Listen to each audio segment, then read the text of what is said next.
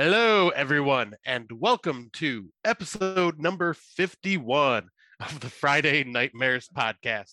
I am one half of your hosting team this evening, Mr. Smoke Show Crawford, coming to you from the town of Swartz Creek in the county of Genesee, in the state of Michigan, in the United States of America, in the North American continent, in the Western Hemisphere, on the planet Earth, in the Milky Way galaxy, on the fully vaxxed. God damn it. You're fully vaxxed, waxed, boosted, and ready to climax. And if you can, please get me wet and feed me after midnight, and let's continue our part 2 of counting down our top 50 horror movies. And with me, as always, is Heather Powell, coming to you today from Waterdown, Ontario, Canada. And I am so excited for this remaining list. I'm so excited that it's the end of January. So we recorded this literally a week later. Our bottom 25 is dropping tonight because of Scotty's mad editing skills like a fucking boss. Just like my bottom clothing's dropping tonight too. You know what I'm saying? Yeah. You know what I'm saying? And yeah, so this will be, hopefully Scotty can put this out next week. It's very close episodes, but it is, our top 25. Hopefully he doesn't have to edit as much because it's just us talking about movies. We're not doing our sections, but we will be back to our regular scheduled programming starting in February. So you will start to hear our regular episodes then. Where we'll go back to our topics and our themes as we move forward. So again, if you're listening, thank you again. Thank you for your support over the past 2 years. Thank you guys very much. Never in a million years did I ever think I'd be a podcaster. I talked a little bit on the last show how much Scott means to me. It was a really emotional episode. I was really tired and really feeling-y because both Scott and I have gone through some stuff this January, and we've been supporting each other because we're very good friends off air. As we are on air, we're probably better friends off air than we are off air. True. I'm a lot nicer to you not on Friday Nightmares than I am on Friday Nightmares, but that's okay. I still never in a million years, when I used to listen to Kill the Cast back in the fucking day, did I ever think I'd be doing this. I remember I used to listen to Jerry, Jay, and Kenneth and think, wow, I could never do that. Wow. And here you are. And the positive feedback I've had people tell me that I'm one of their favorite female podcasters, which I'm humbled. I've actually been told that I'm someone's favorite podcaster, which blows my fucking mind because I don't think I'm that great. And Brandon Orlick would agree. So, that someone actually does think that I am anywhere close to being very good is flattering beyond belief. I always considered myself learning from Scotty because Scotty was the veteran when we started out. Oh, well, you were. You had 2 podcasts beforehand. It's true, but I'll say I've never heard anybody say I'm their favorite. Well, that's because you're not a chick. But let's be real. I just get the slide in the DMs. You get the memes. Let's be. I can be though. He's rubbing his nipples right now. He is the meme king. So I don't know what he's fucking upset about. Everyone fucking loves Smoke Show because I get a couple of people messaging me in my DMs. He's like, "Why didn't I get that?" You get everything else, okay? You get the fame. I want it all, Heather. You get the memes. You get the people wanting your opinions. No one wants my fucking opinions. They're like, all Heather likes is social, political, angry movies or dumb fucking movies that Kevin Smith makes about walrus people in walrus suits. No one cares what I have to say.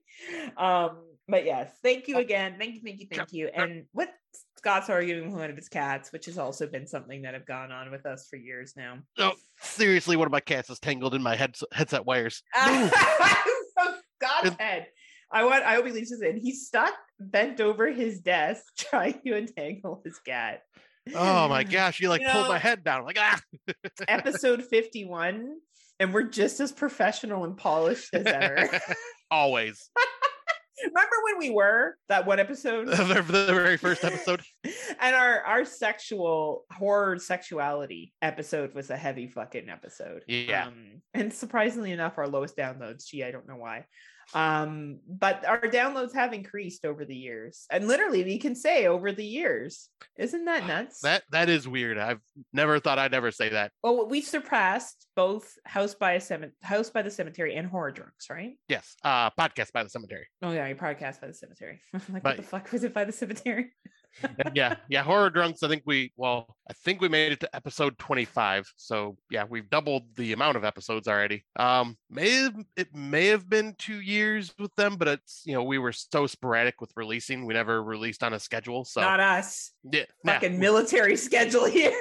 Well, that's because you cracked the whip for me. Make sure I do. And for everyone who's asking me about controllers up and cards down, you need to ask Smoke Show Crawford about controllers up, cards down. Well, we'll say, unless you want to keep hearing me talk about playing Magic the Gathering, like the same conversation over and over again and what we played, that's all I've been playing. I have not had a video. I have fallen into a video game / gaming slump. Is that really what's happened, Scott? I feel like that's not. Well, that was accurate. That was part of it. That's what started the call. That's what started me not having the motivation. Then, life got a little busier for me. I outed you to some of our close podcasting I know you did. Friends. Lance from the Horror Returns and Darren when Lance asked me, shouts out to Lance Lansford from the Horror Returns. Please check out their podcast. One of the best podcasts out there that does horror. And he said, when's this coming back? I said, well, Scott's been really busy with one person specifically. And that person's not me, just so we're clear. I know people have fantasized that Scott and I are a couple. I know that people would really like to see that, but here's the thing about Scotty and I. We're actually really similar, and we're both feelers. A little too similar. a little too similar. But we also, I probably annoy him more now than I did back in the day, but he can annoy the living fuck out of me.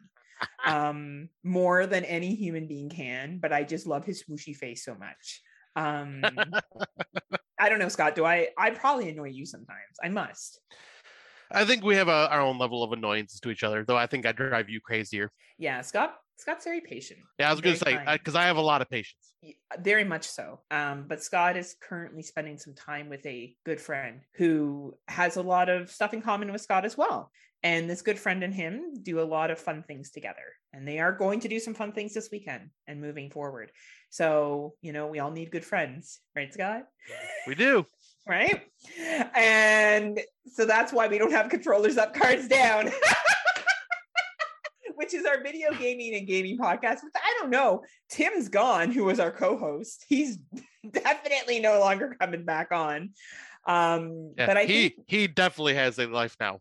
Yes, he definitely. Well, he is in a very committed relationship with a lovely young woman. So he is living his #best life. But I don't know. Maybe we could bring it back for February, Scotty. What do you say? It's only an hour-long show. I could learn how to edit. That's what really comes down to is the time to edit. Yeah, because editing that show was never really that hard, especially because it was a short episode. Yeah. Though as long as it didn't land on the same week I had to edit for this show or our Patreon episodes. Yeah. Because then it just kind of feels like I'm doing a lot. But yeah. But yeah, we could probably we may just have to change the format a bit because like I said, like the whole what we've been playing section, I would have nothing new to talk about. I've been been playing tons of fucking video games. Yeah, and I haven't touched a video game in going on 2 months now. Yeah, he's been busy having someone else play with his joystick. Just kidding. Good Lord. Just kidding. And but no, I get in these modes. Sorry. I get in these modes where I just lose interest in gaming, and it'll go for quite a few months, and then I'll come back to it. Well, and I know we're talking about controllers up, cards down on Friday Nightmares, but fuck's sakes, it's the same as both of us on both podcasts. Right. So if we do bring that back, which we may do for February, it will be an hour-long show is what we always like to stick to. We may, what we've been playing, Scott may just not share, and we may just have a guest. When we always preferred to have guests on that episode anyway, on that show anyway, it was a rotating guest. So if we do go back to it, which hopefully we will, maybe I'll learn how to edit it so Scott doesn't feel like he's editing all the time. And yeah, we can maybe bring it back, because it isn't the first time I've been asked about bringing that show back. I know it. Well, I know also Luffy has been chomping at the bit for us to he's going to be on. Out. Let's be clear. Oh yeah. He is going to be on that show. So I think we need to really commit to February, Scotty, if you can find time in your busy life. I mean, that is only in 3 days. I know, but we have the whole entire month, Scott. Just so we're clear. We'll see if so. You heard it here first on Friday Nightmares. We are going to attempt to bring back controllers up, cards down, which I named, by the way, just so we're clear. That name came from me, and so did Friday Nightmares. Well, Friday Nightmares came from both of us. Friday Nightmares came from me. Yeah. That's quit stealing credit. I know. What am I? I'm doing plagiarism, or who's that person that steals credit for everyone else's work? Isn't there a famous person that does that? Oh, Puff Daddy. That's right. Oh, yeah. Fucked over Mace real bad, right? All my 90s friends are like, yeah. Anyway, back to horror movies. So we're going to be going through our bottom 25. Well, I guess our top 25. I don't know why I'm saying bottom. Top 25. And I had to change some out because Scotty and I had similar tastes, because we're just kind of like twinsies, Twinsies. Like The Battery. I think Scott was shocked that I liked that as much as I did, but it was a fucking awesome movie, Scott. It really is. It really is, right? So, well, let's see. We're on 25 now. So we started off where we left off is we did our 26. So my 26, just in case you're bridging and you're not sure what left off at, I'll do 30 down. My 30 to 26 were Scary Stories to Tell in the Dark 2019, Maniac 1980, Eden Lake 2008, Come Play 2020, and Friday the 13th Part 4 1984.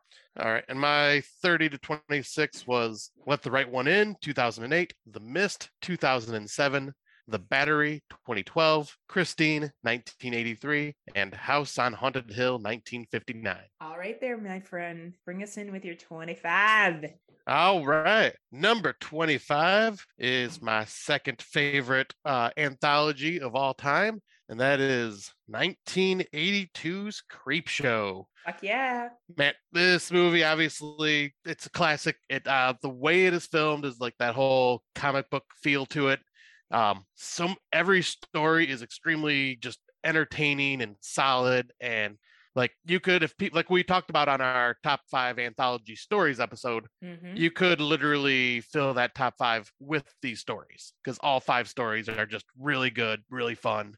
Absolutely. So many freaking like it's a stacked cast of who's who and like the horror genre and outside of the horror genre, like just so many. And written by Stephen King, directed by George Romero. Like this was a project that just worked so fucking well. And yeah, I love this movie to death. Everyone that is a horror fan has seen this film by this point, so like I don't need to get into details, but yeah, wonderful horror anthology. And I think what horror anthologies do is they show that what you can do when you only want stars for a short period of time. So a star needs to be on the set for a day to shoot a short film.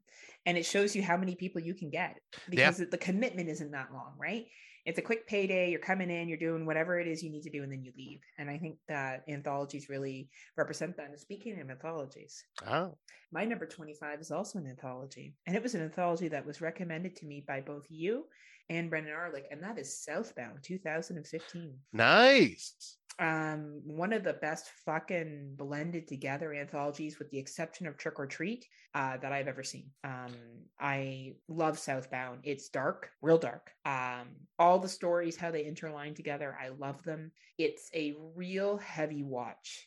It's some anthologies you watch, like Tales, Creepshow is kind of fluffy, and Tales from the Crypt, there's these like split up segments in them, and Southbound just feels like it's all put together. And it's like a puzzle you're trying to figure out, like, how do all these things come together? How is everything? And even like the cover of it with that star in the circle, you know, it really represents the connectivity of this film. So if for some reason you haven't had a chance, Southbound. I know you're a fan, Scotty. Oh yeah, this movie was really good and just pretty twisted. Like the stories in it were pretty mean-spirited.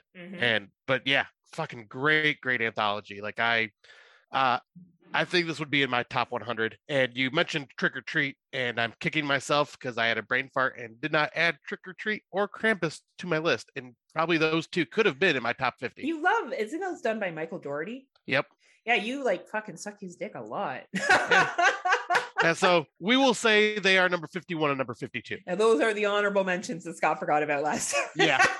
Like we crammed for this. Like, well, I won't say we've prepared for, we've known about making this top 50 for quite some time, but we're both kind of like procrastinators and wait till the last minute. And yeah, my dumbass just did not think of these movies when, like I said, like I even said last episode, like my top 50 would change, like probably my top 35 of this list would change constantly on a rotation because there's just so many to choose from. You know, it's funny. I really thought Trick or Treat was going to be in your top 10. I really did. I know how much you love that anthology. You know who's really mad at us right now? Tim Davis. Oh, I guarantee he is. He's going to get even madder. Oh, well, I know he's going to get even more mad when he hears another movie that's not on my list. I know, right? It's going to be bad. Tim Davis, we love you. Tim, please still listen to our show. Please Tim. Continue to have a Scott Crawford, a raging Scott Crawford. Anyway, so yeah, what's your 2024, Scotty? My number 24 is what used to be one of my all-time favorite horror comedies, but has kind of pushed down the list a little bit as, you know, I've found some that are a little better, but I still love this movie to death. Good old British comedy at its finest and directed by Edgar Wright. That is 2004's Shaun of the Dead. Just go to the pub and wait for it to all blow over. I just especially that scene. Okay, so we're gonna kill Phil. Sorry, and just go to the pub and wait for this to all blow over.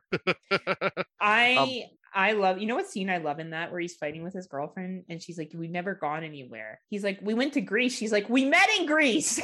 Yeah, I find that so fucking funny. I don't know why. Oh, I just find it hilarious. It's quick-witted humor throughout it, and there is a line when his roommate comes in and they're like, or his roommate wakes up at like 4 a.m. because they're drunk jamming to a record, and he comes out and he's like, they see the bite on his hand and they're going, "What the hell happened to you?" He's like, "I got bit by some bum," like, and he's like, "Now can you see why I'm so pissed off?" And then Nick Frost just goes, "Fuck yeah."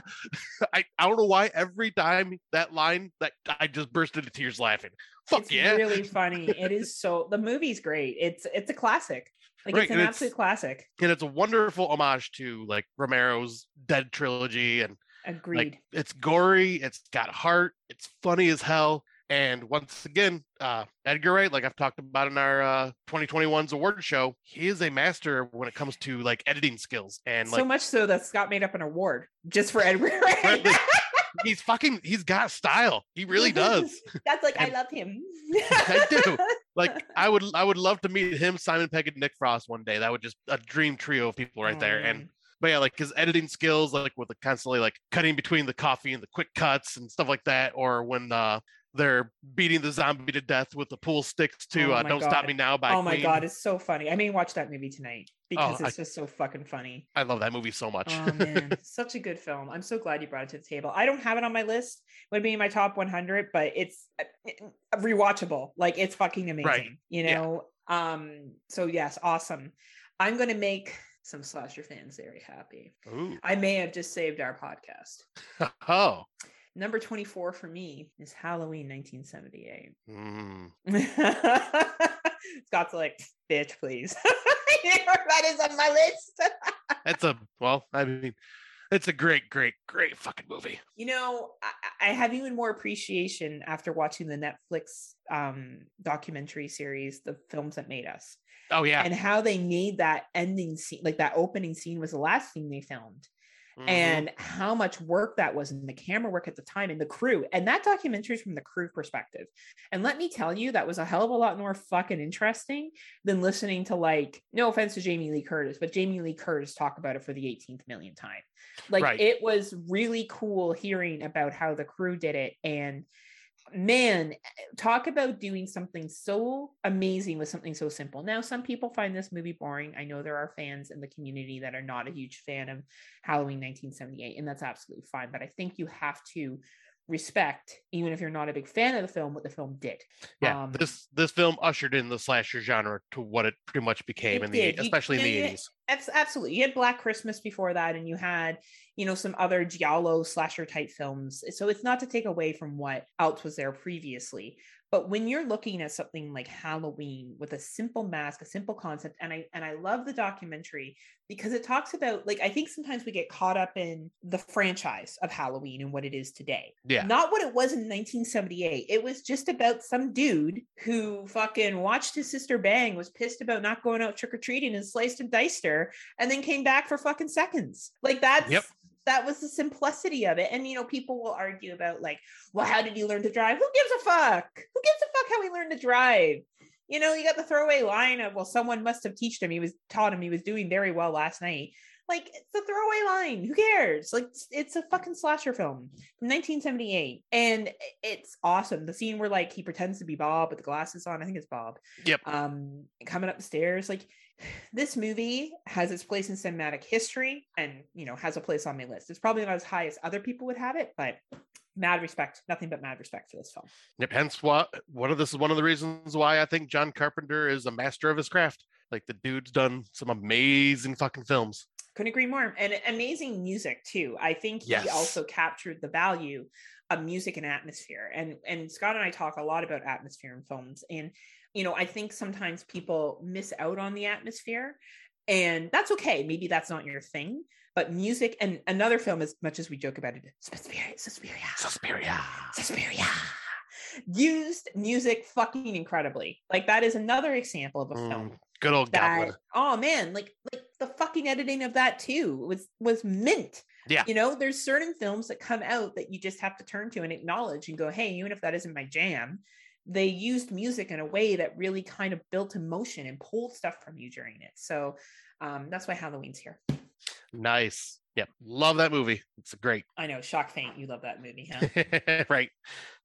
So yeah, I guess I could jump over to number 23, and I'm sticking in the 2000s, and I'm going with Lucky McKee's 2002 May. Nice. So first time watch for me last year. Yep, for Slumber Party Massacre, right? That's right. Man, do I love this movie. I rented it back, when Blockbuster days were still around. rented it from there and just fell in love with it. Like, Angela Bettis, like, you just feel so you feel so bad for her, because, like, she's just this weird, like, awkward nerd, and she just doesn't know how to deal with things and cope with things and how to socialize, and she obviously does not deal with rejection very well when she gets rejected for being kind of weird to a guy she kind of instantly fell in love with. And like, just watching her go through what she does and then deciding, what, screw it. Everyone's got a perfect piece of body. I'm going to take those pieces and make my own perfect boyfriend. And Patchwork should be sending a nice big thank you to May for the inspiration for that film. Patchwork, absolutely. 2017. But yeah, this is like a character study where you are kind of rooting for the antagonist to just do, like, don't do what you're doing, like, because you just feel so bad for what she's going through. Right. And I think you're right. She's a what do they call that? An anti-protagonist, or what's it called? Anti-hero. Anti-hero. Like, you feel bad for her, right? Yeah. You feel like it's pretty shitty what's happening. And let's shout out to Anna Faris in this too. Like, Anna Faris does a fucking awesome job as well. I feel like Anna Faris sometimes doesn't get the respect she deserves. She's fun chick, man. She's fun in the role she's in, right? And she knows her roles and she plays them well. But I agree, May is a fucking phenomenal film. I'm really glad I got to watch it last year. Now, I did switch out my number 23 because I knew it was high on Scott's list. So when we get to it, I will give my kudos to it. Right. And as we were talking, I wanted to make sure Tim Davis continued to listen to our podcast. So Jaws is my number 23. Nice. 1975. And it honestly is. Like, Jaws is a fucking awesome movie. I know Tim has said that it's a perfect horror film, and I can't disagree with him. Tim Davis from Horror for Dummies, please check them out. You can find them on any podcasting network, as well as podcasting stuff like Spotify or Podcast Addict or whatever. And also they have a Patreon, so please support them there because these Aussie C words are worth it. But it's so great. Like the opening scene where that chick dies and you see her body being like thrown around in the fucking water. She's like, ah! It's fucking awesome. Or like when the shark attacks the boat and attacks those guys, like it's fucking sick. And though it's not part of the movie, one of my favorite things is when they put googly eyes on shark on Jaws and they like make the memes of them. Or Bruce the Shark. It's the fucking best. But I thought Jaws was not only a great horror film, it really capitalized on something that was happening back in history. Obviously, they really butchered the real story of Jaws and the 12 Days of Terror and what happened in New England. That's fine, right? Like it's a story. It's exaggerated in Jaws. It doesn't follow anything, but it's a really fucking fun film, and the special effects still hold up today. It's still entertaining today, and I like all the Jaws movies. I even like Jaws: The Revenge. I agree with Tim. I think that's a good film. Yep, I think it's entertaining as fuck. Yep, Jaws: really, Revenge is a blast. And who cares if the shark roars? Who gives a fuck? Right. By the time you get to number 4, who cares? Does it really matter? You're watching Jaws 4 for fuck's sakes. Who gives a shit? But yeah, I think Jaws deserves its place in cinematic history. It is a fucking awesome movie. And Tim, I want you to remember who had it on their list. It wasn't your boyfriend, Scott. It was me. Yeah, now, where's my invite to Wrestling for Dummies? Ooh. Okay. But yeah, once like you've said everything perfectly. This film is fantastic all around. Like it actually builds tension. So, like I feel it's a little slow, like for introducing it to somebody new to horror. Might just be kind of a little bit of a slow burn. It's very much like a 70s film. Yeah. To be honest, that's what they were in the 70s. Oh, absolutely. But yeah, excellent horror film. Though, yeah, I do not have it in my top 50. It is in my top 100, but yeah, I couldn't put it in my top 50 because these are like the 50 most rewatchable style films for me. And yeah, I do love Jaws, but I don't go and rewatch it a lot. I will always watch Jaws if it's on TV. I'll say if I had cable and it was on TV, yes, I would stop and watch it. But since I don't have cable, I have to be. I choose what I want to watch there. So yeah, and he's too busy with his other activities to. Good Lord. Hey, I'm just jealous. I know you are. My DMs are like this. Cricket. You hear this, guys? Start blowing up her DMs. Here's the funniest thing. Okay, side note.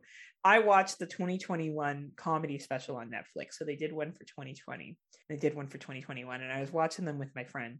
And there's a scene where the British chick that stars in it, like the girl that puts on the British accent, is pretending to be an average UK citizen. Do you know which one I'm talking about, Scott?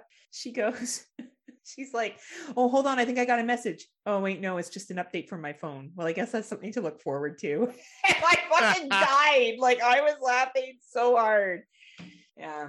I'll take what I can get. I actually kind of like Scott's friend. Her and I seem to have a fucking lot of shit in common, to be honest. I'm scared. I'm very scared about this. Like, she has a good job and shit. I like pets, you know? I feel like maybe you should be careful, Scott. I am kind of cooler than you to start off with. Yeah. He knows it too. Like I don't have what else she's looking for. I don't have a beard. Like the gif I sent, I'm in danger. I know, right?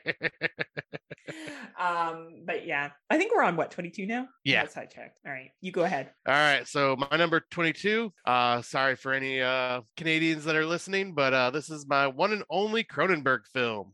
That is 1986 remake of The Fly. I mean, we've talked about this on episode just fairly recently, but, you know, a great relationship-based horror film, amazing body horror, amazing effects, and amazing performances from Gina Davis and Jeff Goldblum. Like incredible. Yeah. Incredible. I can't say much else because, yeah, like I said, we've talked about this movie just fairly recently on our body horror episode. But yeah, fucking love this movie. Loved it since I was old, when I watched it when I was a kid and was terrified by the me. And the, oh, God, yeah. Or like when I'm like, just shoot him, bitch. What the fuck you waiting for? Right. And then the emotion that goes with it, though. Oh man, it is such a fucking good film. That was actually on my list. The only reason I took it off is because I knew it was going to be on yours, and I did. Oh, really? Doubling up, yeah. Nice. But that was also in my top 25. I did replace it with something else, but I want to give a shout out to The Fly, 1986. Mwah. Canadian Pride, right fucking there, man. Excellent director, excellent filmmaker. David Cronenberg, hope you stay with us for a long time.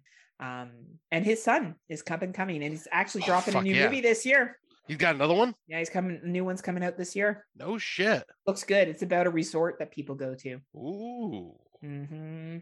Oh, Brandon Cronenberg, you have my interest. You have my attention. I thought you were going to say Brandon Orlick. I was like, I guess he has Brandon Orlick too. He already knows he has my attention. That Brandon sexy Orlick boy from the Exploding Heads Movie Podcast. All right. I bet you're wondering what my 22nd is. I am curious about everything that's on your list. Going like, has anything been a shock so far? I'd have to go back and think. I know there was a couple, but I can't think of them off the top of my head right now. Oh, that's okay. It's a lot of movies. This one, though, I think you won't be surprised about because of how much I loved it and how I went on and on and on about it. It was during my stage where I was watching only film festival movies, and I was like, yes. I only watched film festival films. And that is The Shrewd's Nest, 2014. Oh, nice. And this movie, fucking Spanish films, man, they don't hold back ever. No, they go all out. And for anyone who hasn't seen this movie yet, it is a great examination of social isolation and abuse and what can happen over time, and the society that we build for ourselves and the world that we build for ourselves. It is a very heavy film. It is extremely well acted. The main fucking lead in this film, like, mwah, to whoever she is, like, fucking incredible. It's a shame as English speaking people like Scott and I, generally speaking, we don't learn about other international stars, probably because their names are harder to pronounce. Like, let's be real, right? Like, we're English speaking. We're not gonna, there's people like Venom, and there's Derek, and there's people that can go and list, and Brandon Orlick as well. Venom from Fresh Cuts, Derek from No More Room in Hell. And they can give names of other international stars. I can't. I can maybe do directors, but I can't do stars. And I think that's a real fault of us, but it is what it is. But for those of you who haven't seen The Shrewd's Nest, if you enjoy Spanish horror films, and you enjoy very detailed stories, and I don't want to even say a slow burn, this is like a thriller / horror, whatever you want to call it. It's a fucking phenomenal film, and I really recommend checking it out. Yeah, this is a very, very good movie. Like, hit me in the feels.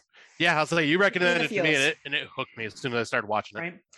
And it's a gut punch. It's a gut punch. I really wish I'd seen this in 2014. It probably would have been my number one of that year. I could see that. If I had watched it then, but I wasn't watching the amount of movies I'm watching now. Right. But yeah, fucking phenomenal film. But anyway, I'll pass it over to you for number 21, Drinking Age in the States. Yeah. All right. So number 21 for me is a 2020 horror film, my number 2 of that year. Ooh. And that is something very similar to a movie I just brought up, May, and that is Rent-A-Pal. Fuck yeah, great film. Man, this movie, it stars Will Wheaton as Andy, who is basically a personality on a videotape, because this lonely guy it's based in the 90s. He's a caretaker for his mother who has dementia, and he's, doing what he has to do, being the older son, taking care of her, which means he has really no social life. So he does. And he's already socially awkward, right? Like, yeah. But you can tell he's a nice guy, but he just is having a hard time meeting people, but he's a nice person. Yeah. So yeah, he does what it would be considered the 90s version of online dating, which is renting VHSs at this dating site. And you watch these videos of these, potential candidates for you, and if you match up, you call up the store and say, hey, I want to meet with this person, let me know if they match with me, blah blah blah. Then that's how you connect. And like, he ends up getting this one that's just called Rent-A-Pal, and it was basically like a videotape of someone that's lonely, needs a friend. Well, here's Andy will talk to you and keep you company. And then this movie just goes on this ride of just like showing how lonely this dude really is, and that how obsessed he becomes with this videotape, and how much it gets into his head, and how much this poor guy just starts deteriorating from like just dealing with everything that he deals with, and like bad luck after bad luck, and just once again another anti-hero or protagonist that you just feel for, because like what he ends up going through is just like so heartbreaking, and he's just, like you said, a wonderfully nice guy, and just socially awkward and weird, and just not having a life. And man, like you just feel for him so bad, and the performances all around in this are absolutely incredible. And it's the reason it was my number 2. This movie is just so fucking well done. Absolutely. Like I don't know what else to add to it. I didn't include it in my top 50. Just because I don't know how much I would rewatch it because it's so sad for me. I would have a hard time rewatching it. Understandable. I know somebody that's like this. I think you may know who I'm referring to. And I think that's why it's too hard for me. It's a little too close to home. Yeah. But that doesn't take away from anything of the film. The film is fucking amazing. So if people haven't had a chance to watch this film, it was my number 1, it was Scott's number 2, and it was Brandon Orlick's number 1 from last year. So very, very high praise coming from the 3 of us. And we don't always see eye to eye on films. We all saw eye to eye on that one. And this is one I think I ended up recommending to you guys, and it shot up to your number 1s. And I'm going, it did. Holy shit. It did. It was a great fucking movie. So mine takes a different bit of a turn. So this one was a replacement because Scott had already said mine in his top 50. So I didn't see the point of repeating it when we had a week apart. So I pulled another classic for me that I love. I love it. It's one of the funniest movies I've ever seen. And I will stand by, there would be no Scream if it wasn't for Student Bodies 1981. Nice. And, or sorry, no Scary Movie. My apologies. No Scary Movies if it wasn't for Student Bodies 1981. And if you haven't seen Student Bodies from 1981 and you are a fan of slashers, you need to fucking watch this movie because it is fucking jokes. Oh, like, it so is. Makes fun of everything from When a Stranger Calls to any like Fatal Exam, any single fucking, or Final Exam, any single fucking horror film that you have ever seen from the 80s that's a cheesy slasher, Student Bodies makes fun of. I've talked about it. I praised it. One of my favorite horror comedies of all time. Number 21 on my list. Check it out if you haven't had a chance to. That's awesome. I was wondering because I was kind of surprised I didn't hear it last episode. So I was like, does she really have it in her top 25? Well, I didn't, but then I had to be a little like creative. So I flipped my hair, by the way, everybody. My hair is getting really long now. Remember when I used to have my hair really short, Scotty? You did. Yeah, look at it now. It's like Rapunzel level. For all those DMs, I'm gonna put it up my window so they can climb up my hair. It was great. No, they're gonna climb up your beard, Scott. Yeah. Like CC Top. Just taking my head out the window. Grab on. All right, get my head. All right. What's number 20 for you, my friend? All right, we are into our top 20s. My number 20, I think this may be the first maybe the second big franchise that I mentioned. And that is 1984, Wes Craven directed A Nightmare on Elm Street. Fuck yeah, booyah! Fuck, this movie is just incredible. It is the creepiest and scariest that Freddy Krueger has ever been, and and the effects for the time absolutely insane. And what a fucking great idea for a horror film, like just coming about a killer that comes and kills you in your dreams. How do you avoid him? You can only stay awake for so long before you end up being forced to fall asleep, technically, because your body shuts down, and the damage it does to you when you don't fall asleep. But yeah, like, and how do you convince people that people are getting killed in their dreams by a killer because no one else sees it? They can't believe you. So there's layers to this film, and then to create the icon it's what created the icon that is Freddy Krueger. And Robert Englund just does such a fucking fantastic job and is just so creepy and intimidating. Like, this movie is just awesome all the way around. I'm so glad that you brought this to the table because we know I love Nightmare on Elm Street. Now, it is not in my top 50. It would be in my top 100. And the reason why is because I think I've watched it so much, I'm tired of it. That's why. Fair. And I think when you over binge on something, you kind of get a little like... And I kind of get tired of people fucking blowing the first movie. I think that the first movie is great. Awesome. But I enjoy part 2. And now after watching that documentary from a couple of years ago, I have a fucking higher appreciation for part 2. Yeah, so do I. Right? Sorry. But I'll say, like, part 1 and part 2 are like the only ones where Freddy Krueger is truly like scary and intimidating and not being the jokester that he is. I love when he shows up at the pool party. I'll be honest. Yeah. I know we're talking about part 2 here, but I fucking love that. I think it's fucking creepy as shit. and says, "You're all my children." I know people criticize that scene. I loved it. I thought it was great. I like all the Nightmare on Elm Streets, even the sixth one. I am a sucker for Freddy's Dead. Yeah, like I just think it's fucking funny. Like that's what I thought the point of it was supposed to be. But I think nothing can take away from the originality of the first one. And yet again, when that first one was created, Wes Craven never envisioned sequels. That wasn't the plan. And I think we forget that. And I think it's like Halloween, like Friday the 13th, nothing like even Leprechaun, Child's Play, you name it. None of this shit was meant to have sequels. Like Leprechaun was never supposed to be in fucking space or right. hood. That shit was never supposed to happen, but it did. And here we are. And I think that sometimes it's hard to go back in time and just appreciate it for the masterpiece that it is. My 20th movie is a little bit more recent. It's also an anthology. It is VHS 2 2013. Nice. Fucking love VHS 2 2013. Best VHS film out there, and I stand by that. All the stories are good. Like all the stories are fucking awesome. Yeah. My favorite is the GoPro with the zombies. I love that one. Oh, yep. My favorite is The Cult. The Cult one is awesome too. They're all awesome. Awesome. I think most people are familiar with the VHS 2. The concept of finding a videotape. All Hallows Eve did that well too. The concept of following a videotape with stories on it. A lot of respect for All Hallows Eve as well. And I think VHS 2 fucking nailed it. One of my favorite anthologies, hands down. Awesome, amazing. Can't say enough good things. If you haven't seen it, please check it out. Yeah, amazing anthology. Definitely the best of the VHS movies. And like you said, every one of these are great stories in this. And the wraparound's good. Yeah, the wraparound is really good. Like I get them mixed up with the other ones, but yeah. Like it's not bad. Like it doesn't stand down and you're like, oh my God, best wraparound ever. But it flows. You don't feel like it's fucking stupid. Like that's probably the biggest thing, right? Right, exactly.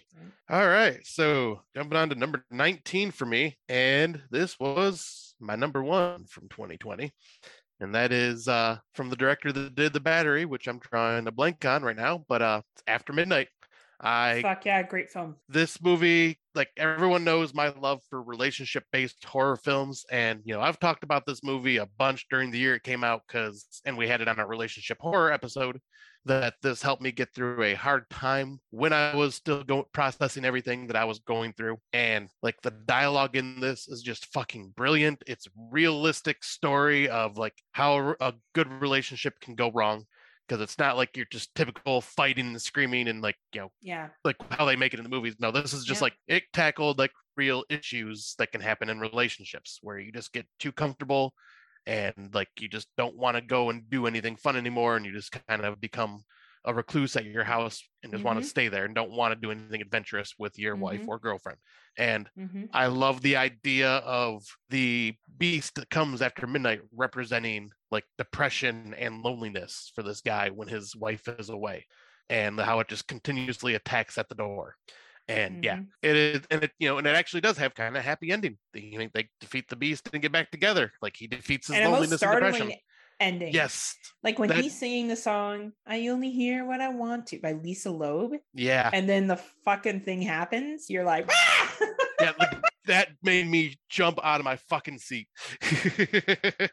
But yeah, like amazing movie, amazing dialogue. Once again, the director was also the actor. I'm sorry, I'm blanking on his name. I'm not looking it up right now. That's why. But he acts. He's the main character in this movie again, like just like in The Battery, and he does a great job. And yeah, I love this film. It means a lot to me just because of what it helped me get through. And it's always going to be like one of my top movies to go to now. For sure, right? I agree. I think it was one of the best acted, written, low budget films. And more movies like that. There's some acting chops and there's some directing chops there, and I hope to see more. Yes. And for me, number 19. So this is a little bit emotional for me. Mark Nato, if you're listening, you're not going to like this one. The very first podcast I ever did was with Kill the Cast, and that's how I got my first podcasting friend. Actually, the first person who friended me in the community was Venom. Aww. After hearing me on this episode, and he complimented me. And this episode covered the 2016 slasher Terrifier. Nice. And the first time I saw Terrifier, I did not know what I was getting into. I was like, oh, it's some stupid fucking clown movie. And what I love about this movie is the ability to create fear without saying a word. The bar scene, or the scene where those chicks are at the pizza place, for all my individuals who listen to this podcast that identify as female, whether you're trans, straight, asexual, gay, you have been in a situation where someone has creeped you out, probably male, at a diner of some kind, maybe female, maybe. Could happen, but more likely a male staring at you, making you feel uncomfortable. And how these young women react is very similar. I felt like I was watching a real situation play out. And I know people shit on it for that, but they've never been a young woman at a diner at fucking 2:00 in the morning and experienced shit like that. Right. So it happens. And it's not okay. It doesn't matter what they're wearing or what time it is. That's not okay. Just so we're clear. And I think the kills in this, like when I saw him slice the chick in half, I was like, what? Or the chase scene and who you think is going to be the protagonist, and it fucking switches up halfway through. Or the scene with the homeless lady where he steals her doll that she thinks is a real baby, and the emotion behind that scene. It's fucking incredible for a low budget, yet again, a low budget made on a shoestring budget film. You have to appreciate, even if you don't love the film, you have to appreciate certain scenes like that came together with the acting, with the money that they would have had for special effects, and the ability for Art the Clown to invoke fear without saying a word. That is an impressive protagonist. Michael Myers did the exact same thing, and people like, oh, not the same, not as good as Michael Myers. I'm not saying one is better than the other. I'm saying it's the same kind of concept. And I think Terrifier is one of the best slashers to come out. I consider it a slasher. I don't care that he uses a gun for one of the fucking kills. I'm so tired of that stupid argument. It's a slasher film. But I'm glad you feel the same, Scott. I know you're a fan of Terrifier as well. Both of us are hoping to see Terrifier 2 when it ever I can't wait. Right. So yeah, not only do I have fond memories of this because it was my first time podcasting on my. It was your first. Microphone. It was. You always remember your first. It's true. And you know, I really appreciated the kind feedback that I got from that. Like, I was such a newbie and I was so scared and I didn't know what I was doing. And I still don't, but now I'm funnier at it, so it makes it okay. But yeah, that movie is my number 19 for me. I love it. That is awesome, because that movie is just so creepy, and like David Howard Thornton, performance from him is all body language, and he is like so incredibly intimidating. And totally. The whole thing with the gun, like, I hate that argument, because the way I look at it was, he is a slasher. He got fucking fed up because he kept like doing everything to this person that he could, and the person was still alive, so he got fed up, went and grabbed his last resort, which was his gun, and just fucking just, you could see the frustration in him, because he even does the whole exasperated like sigh, and then wanders off and grabs his bag and grabs the gun out of there. Like, no, fucking awesome. Yeah, like it's disturbing as fuck. It does feel like it is the last third of a slasher film, because it does feel like the whole like final girl chase scene, but like done for a whole movie. So I can see why some people may not like it for that reason, because there isn't a lot of story to build up off of that. But no, there isn't. But at the same time, like, this is low budget, and it just pretty much goes, we're not going to do a lot of character development. We're just going to throw you straight into the good, gory slasher you stuff. Get character development. I mean, yes, but I mean, like, compared to like some slashers where, it's a slow burn till the third act. There is no slow burn. This just kind of goes. I hear exactly what you're saying, Scotty. And my comeback to that is, not everything needs to be Halloween 1978. Okay. Exactly. The character development is these two chicks went out to the fucking club and they went to a pizza place and some dude creeped them. That sounds like men talking about not knowing what it's like to be in that situation. And exactly. I said what I said. So, and I think that, and that's like, but here's the thing. If you didn't like the movie because you didn't enjoy it, that's for sure. Like, absolutely. But what character development did you need? You need to know the backstory about why they went to the club and went to the pizza place. Like, it's a simple, basic plot here. Not everything needs to have an extended plot to it. I think if we look back at like fucking Final Exam, was that a super deep film? Or was the other one the sports one? Fatal Games?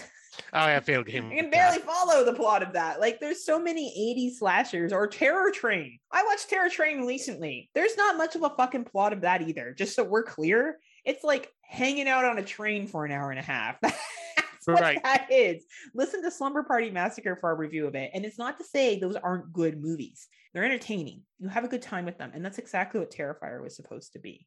So I don't know. I think when people criticize people for liking Terrifier and thinking that if they like Terrifier, they won't like other highbrow films. I don't know.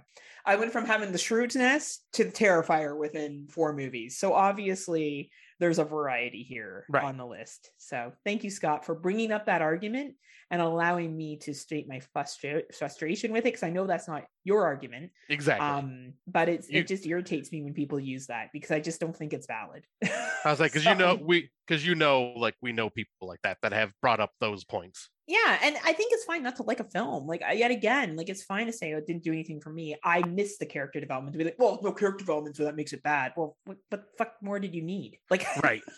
Like, I don't get what else you were looking for here. But yeah, anyway, we'll move on from Terrifier, which we've already talked a lot about. So what's your 18? My number 18 is good old Stuart Gordon directed 1985 H.P. Lovecraft short story adaptation, and that is Reanimator. Nice. Awesome. Fucking Jeffrey Combs as fucking Herbert West. Amazing. He's got that deadpan humor. This is like, a black comedy. Like, there is humor sprinkled throughout, but it's a really good horror film. And like, it is like, just a messed up version of Dr. Frankenstein is what Herbert West is. And just reanimating corpses and his obsession with trying to get it right. So, we need something that's a little more fresh. Let's reanimate this one. Oh, that one didn't work. All right, let's try this one. Let's try this one. Oh, now we just got all these weird experiments that are just running wild and we can't stop them. And then fucking, he has the professor in the school that's creepily hitting on Barbara Crampton, who like one of her, I think this was one of her first horror films, and obviously why she became the star that she is because, obviously, like you said in our last episode, she was eye candy for the movies. Beautiful. Beautiful. And her acting wasn't the best. Like, she came off of soap opera, so she kind of had that soap opera style acting. Well, and that's not what people were hiring her for. No. She was using her tits and shit. Like, let's be real. And then when she came back, because Hollywood does not treat women kind when they age, though she still is beautiful, because beauty isn't defined to an age, she's been able to show her acting chops, which she has acting chops, right? Yeah. So, but yeah, like I was just like, this movie is just a lot of fun. It's demented. It's got some pretty shocking scenes. I mean, severed head trying to give Barbara Crampton head. Oh man, it's such a fucking great disturbing fucking movie. Yeah, but and just some great one-liners. Like I love the note, "Cat dead, details later." Such a good fucking film. Oh, it is. And then, obviously Jeffrey Combs just steals the show, and I got to meet him a few different times now. Nice. Such a one, like you were talking about how Felissa Rose was just like a fan favorite and people love her. That's how Jeffrey Combs is. He is just such a lovely person, so like appreciative of his fans and just so friendly and funny in person. Like he signed my Reanimator box set and he just said, "Scott Crawford, parts," all in capital letters. And, like I just started laughing about it, and like he was just a very friendly, just super awesome guy to meet. And but awesome. Loved this movie to death. And I'm really glad that you're sharing that experience with it. I watched it through a guy I dated back when I was, 23. He actually showed me The Thing too for the first time, and his. Oh, nice. Sorry. On the same night. Yes. My man. He was actually quite a bit older than me. That was like quite a bit older than me. He was about 14 years older than me at the time. Wow. Look at you. I know. I don't think I've ever told Scott about him. You have not. Scott. One other times. He was a drummer in a band, and I used to go see his local shows and stuff. Yeah. Yeah. It was a time. We'll put it at that. It was a time. Oh, now I got lyrics to a song in my head. She was walking hand in hand with long-haired drummer of the band. He did have long hair. He had long red hair. And he had fucking tats all down his arms, and he looked like he belonged to the Hells Angels. Like, wow. Legit. He looked like he was like going to be part of a biker gang. That is wow. Yeah. Anyway, little story there for the side, but anyway, he showed me Reanimator, and it was amazing. I remember being like, "Holy fuck, how did I miss this movie?" And that's sometimes what you need people to come into your life for, is to show you movies, right? But yeah, no, awesome fucking movie. This was another one I had to replace because Scotty mentioned, I can't remember which one it was. Maybe it was We're Still Here. So I replaced it with The Grudge 2004. Nice. I loved this movie when it came out. Now seeing the original Japanese film, I really enjoy that film as well. But I really thought the American retelling of it was really clever. I liked how they set up Sarah Michelle's character to be in Japan. The setup with going to the house. And I thought the Grudge character was fucking scary. When it comes down the fucking scares, that fucking ghost, terrifying. Like, and you don't have to watch another fucking videotape. You just need to go in this fucking house. Doesn't matter who you are. And it fucking comes for you. It doesn't matter. And I loved this movie so much that I remember like back when, like, you know, you were young and you posted stupid shit on your Facebook. Well, some people still post stupid shit on their Facebook. Yeah. But like, I actually came home from seeing The Grudge, went onto my Facebook because I was on the computer at the time. You didn't, like, you know, you could get it to you on your phone, and wrote, "Do you have a grudge?" Because I love this movie so much. Oh, that's great. I was 21. Hashtag living my best life. So love it. The ending always made me sad. The whole movie fucking made me sad. What happened to this family made me sad. I even like The Grudge too. Not enough to put on my top 100, but I do fucking enjoy it. And I can watch The Grudge with Sarah Michelle Gellar over and over again. I think it's a fucking awesome movie. So yeah, that's my number 18. That is a great choice. Cause yeah, like when we did our Japanese Ghost Stories episode, I think this was the one I said was my favorite American remake too. Like it was just just super creepy the way the ghosts were, and I dug Ju-on, and you know, I wasn't a big fan of a lot of the Japanese versions of these films. Just because they, you know, you're not really cultured, no. Yeah, exactly. That's exactly what it was. But are we at number 17? We sure are, sir. All right, let me check the date real quick to make sure I got the year right. Okay, I did. All right, so I got another 1985 film for my number 17. Another just kind of a black comedy in a way, and that is, I will start off with, "Do you want to party? It's party time."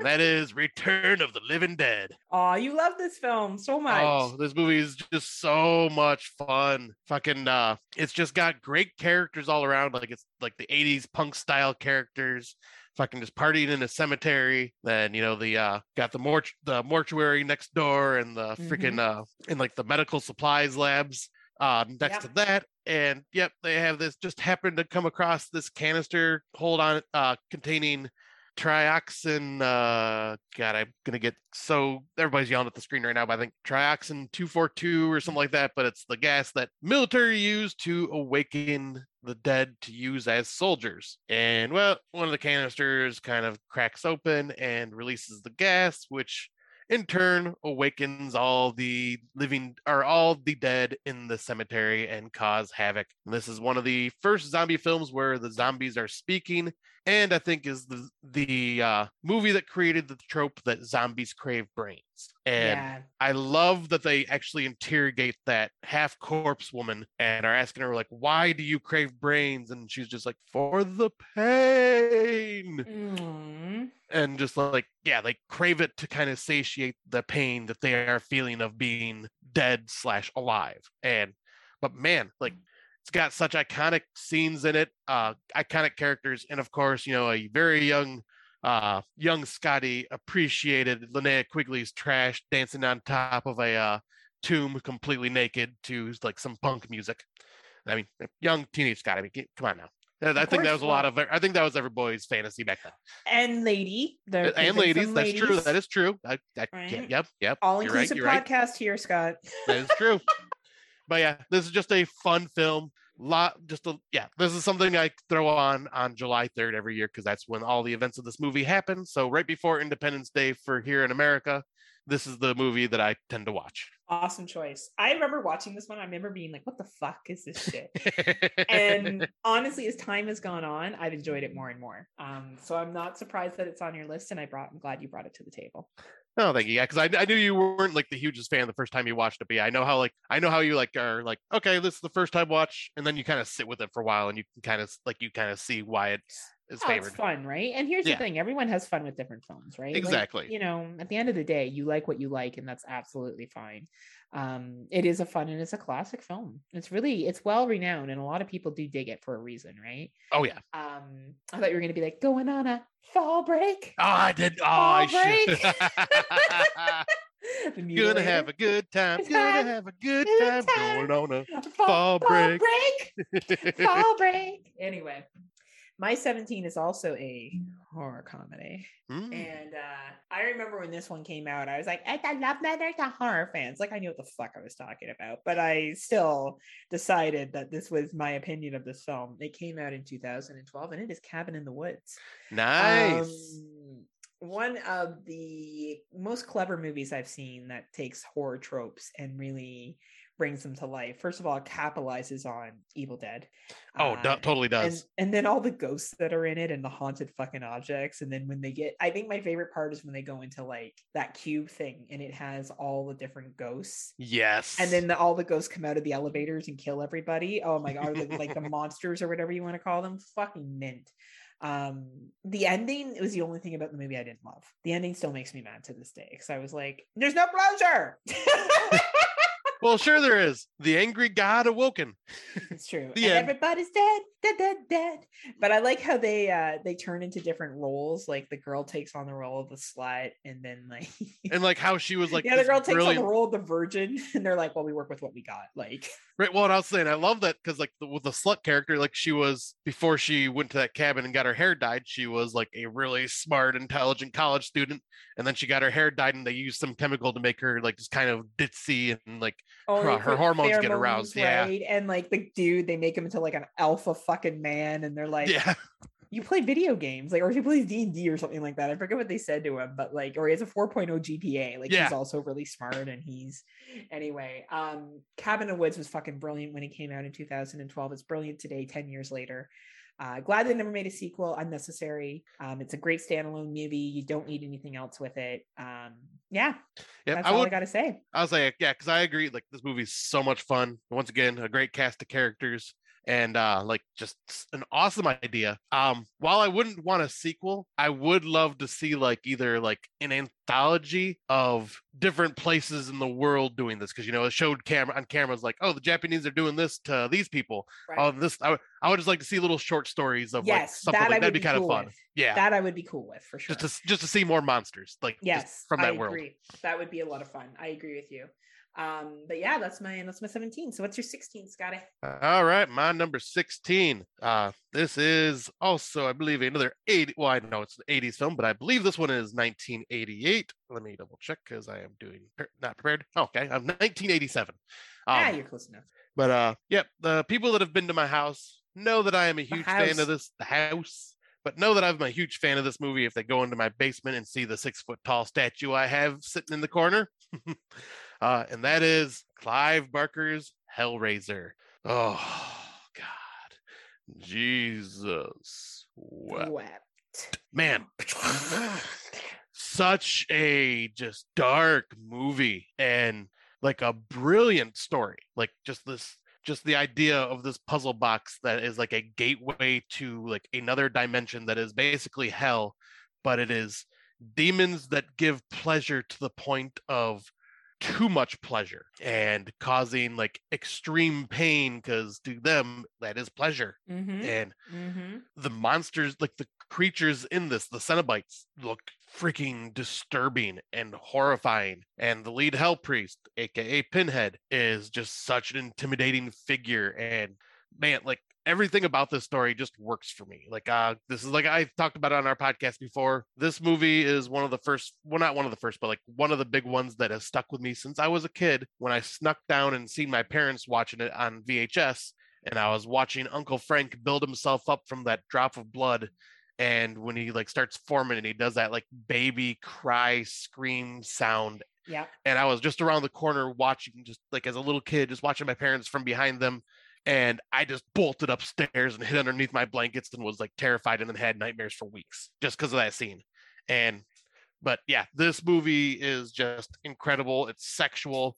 It is definitely the perverse mind of Clive Barker, which like is brought on screen. And I just cannot wait to see the new adaptation that is going to be coming out, because I'm very curious to see if they are going to be as ballsy and do as much as they did for this original film. I hope so. But yeah, there's a reason Pinhead is an icon. Doug Bradley just portrayed that character so fucking well. And it was my number 11. Was it really? Oh, yes, it was. Nice. So I have swapped it out for something else, but to give a shout out, Hellraiser is a fucking phenomenal film. The discussion of pain and sexual pleasure, the Cenobites, when they appear, like the makeup. Yeah. Like, the scenes where that worm is off after Christy. Like, what could this movie not do? Where she confronts Pinhead. Talk about a fucking amazing final girl. Yes. Right? Fucking fighting demons and shit. Like, that shit's for real. Like, you don't get more real than fighting and fucking up demons. So Hellraiser deserves its place. It was number 11 on my list. It has been swapped out for something else. Nice. But mad respect for this film. Clive Barker. Wow. Yeah. Remake, reboot, bring it on. Let's see what else we got. I'll say, bringing in a female androgynous style Pinhead. Fuck yes. I can't wait to see it. So my 16 is also a real good feel good movie as well, that you've brought to the table with Hellraiser. This one is called the Suicide Club 2001. Suicide Club 2001 is one of the heaviest films I've ever watched. I would like to thank Jerry from Kill the Cast for getting me to watch it. One of the best films I've ever seen of talking about society, social media, pressures, demons, like inner demons of suicide. It really explores the concept of suicide well. It is a dark film. There is some very upsetting scenes in this film, so I want to caution people before they watch it. Heavy film. Excellent film. I don't think Scott's had a chance to watch it yet. Nope. Hopefully one day before we finish podcasting, he'll get an opportunity to, because it is a awesome movie. Yeah, because I really want to see it, because I know you've loved this movie like from the beginning, like since we started talking. Like I knew like this is like became one of your favorites. So I expected it to be somewhere on this part of the list. And it's a very, if you enjoy Asian horror, this is one that you should not miss out on.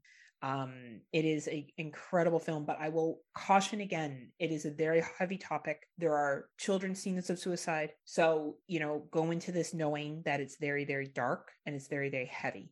And if you're not in the space for that, that may not be a place for you right now. So please keep that in mind. Watch with caution. And we're going to pause for just a second. So, after this commercial break, we'll be right back. Scott? After these messages, we'll be right back. Cha-cha. This'll keep it quiet. Oh, hi there. I didn't see you. You caught me cutting a new show.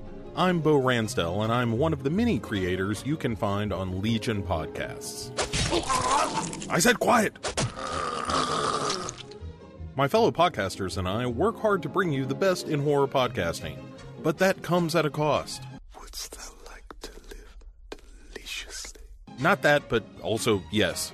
No, what I'm getting at is that there are server costs, costs for good microphones and software for editing, all the things that make our shows, fun to listen to. And you can help. If you're enjoying the shows on legionpodcasts.com or in the Legion Network available on iTunes and Stitcher, just about anywhere you can download a podcast, really, you can help us out and get a little something for your trouble at patreon.com/Legion Podcasts. For just $2 a month, you get a pair of movie commentaries exclusive to Patreon, and for $5, you can also join us for a monthly screening of a movie. All of that available on patreon.com/Legion Podcasts. We appreciate it, and thank you for listening. Now, back to the cutting room. All right, and we are on to number 15. So, Scott, what's your number 15? All right, so some people may be surprised that this is 15 and not higher, but it is my all-time favorite movie in this franchise, and this is Friday the 13th, Part 2 from 1981. I am surprised it's not higher. I'm not gonna lie, I thought it would be in the top 10. Originally it was, but after these few, these 2 years of having first time watches and then having also these movies that I've seen in the current generation. It's made me think of my list and what I watch more and more. And, I think it's kind of like you with Nightmare on Elm Street, where like I've just watched these movies so much that they're just not something I go to nearly as much anymore. I get that. But I still love this movie. Of all of them, this is my all-time favorite of the franchise. I used to say part 2 and 4 were tied for number 1, but as years have gone on, I have just come to love Baghead Jason, and I love the characters just as much as I love the characters in Final Chapter. Like these characters, like you can root for them. Freaking Amy Steele as Ginny, as like the therapist, and that's a college student that's gone through therapy, like doing the therapist stuff and learning psychology, like using psychology against Jason. Thought was really cool, and she's an amazing final girl. Like, absolutely. And Jason's extremely intimidating in this, where he's he's still human and he's still kind of like deformed mountain man. But man, this movie just had everything I liked. The kills were incredible. Jason was extremely intimidating and just dangerous. And yeah, the cat just had amazing characters. And yeah, it's Friday the 13th. It's just a very good slasher film. I could not agree more with you. I think 2 is really entertaining and moves really quickly as well. Yeah. Which I think, I don't know if 1 does as much. Like I enjoy the first one quite a bit. It's a different film. Like it's a different, Friday the 13th, let's say Friday the 13th, not the first one. Let's say Friday the 13th. That wasn't meant yet again to be a franchise. Right. It was meant to just be a one-off film. Yeah, and I was going to say, that one definitely plays out differently than the sequels because it plays out more like as a whodunit murder mystery. With just really good gore. Yeah, with great gore. But I think the Jason lore that starts at the tail end of the first movie, when he technically pulls her into the lake, leads to the second movie. And the second movie does a great job of setting the premise. Yeah. And, Jenny's a great character. Everyone, Paul's a great character. There's some great characters in that. I like the bar they go to. I enjoy being at a bar. I can't wait for bars to open again. I just said that so I could talk about being in a bar. I know you did. I miss bars. But yeah, great film. Surprise is so high, but I get it. You and I, as hair flip, beard flip, we're much more seasoned now. We know a lot more. We're kind of big deals. We're such a big deal. Absolutely. With our dozens of listeners. Dozens. We love you all. We want to thank you all. My number 15 is another Japanese film, and it was a first time watch from last year. And it is Paul's 2001. Scott knows how much I love this movie. Oh, this one affected you really good. It really did. It was heavy. And I just find that Japanese films are so much further ahead of the curve. Like Suicide Club talked about social media and internet and killing yourself. And Paul's talked about the evils of online. Sorry, my dog's barking and I'm in the middle of talking. So I apologize for people that hear that in the background. Homegrown podcasting right here. Definitely when you look at Pulse, for those of you who haven't seen it, please don't watch the American version. Like it is what it is, okay? Like it's a 2000 American film. Like it just misses the point completely. But it misses the point that the Japanese film was trying to present with how people become disconnected through technology and what it can do to people. And it is a fucking phenomenal film, and it's so subtly scary. There's a particular scene with an elevator that is extremely creepy. And I think that if you haven't had a chance to watch these two films, Suicide Club and Pulse, which are, neck and neck for me in terms of some of my favorite Asian films, Japanese films, check them out. They're fucking great. I know, Scott, you weren't a huge fan of Pulse, but I know you at least appreciated it. Yeah, I have a lot of respect for the film because it did tackle a very heavy subject, and it was just a bit too slow for me on that one because it is a very slow burn. It is very, a very slow burn because that's just how Japanese films are. Like these ghost story Japanese films, and they're slow. You really got to be invested in it. And there's certain slow. And here's the thing about the word slow, or slow burns. What is a movie here's a great example. Scott and I watched The Lighthouse together. I thought I was going to die. Incredible camera work, incredible acting, beautiful set design, understood the line delivery, just wasn't my thing. Yep. Scott loved it. Yeah. Right. And why did you love it, Scott? I just loved the characters, and I loved the whole story of like Poseidon and all this stuff all the stuff that you could kind of pull from that film. Yeah. And like obviously everything that was just the technical aspect of it as well. Like I just loved it as a whole. And for me, you also loved The Witch. Yep. Right. And I loved Pulse and Suicide Club. Now, Scott hasn't seen Suicide Club, but I know he won't like it as much as I did. He'll appreciate it, but he won't like it as much as I did. All four of those movies are slow burns. So I think when we say slow burns, it's important to acknowledge slow burns also with your interest. Mm-hmm. Scott is a big interest in mythology. He's very knowledgeable when it comes to that. He understands it a lot better than I do, and he cares about it more than I do. I care about some mythology, but sometimes it loses me. The Lighthouse lost me. As much as I appreciate the quality of the film, it just wasn't a film for me. And I think that's really important to think about when Scott and I talk about slow burns, because slow burn can mean different things depending on what your interest is. So almost when we say slow burn and you may not like it or someone doesn't like it, typically means that their interest wasn't in that topic, and that they weren't interested in the character development that was going on and the story that was going on. But all four of those movies are incredible films, and I think deserve to be watched, and you can evaluate what you like or not. I just wanted to highlight that, Scott, because for people that have listened to us, I think it's important that they understand that both of us appreciate slow burns, but it's different types of slow burns. Yeah, that really connect, exactly. Right? Because like there are so many different varieties of slow burns, and some just hit you differently. Right. But they're still being able to walk away, like both of us do, and go, but that's an excellently made film. Yes. Like, whether Saint Maud wasn't anywhere near my top 10 or top 21 this year.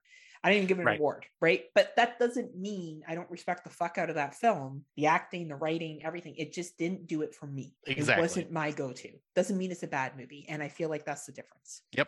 I completely agree. So anyway, I guess we're on to 14 now. All right. So number 14, let's see.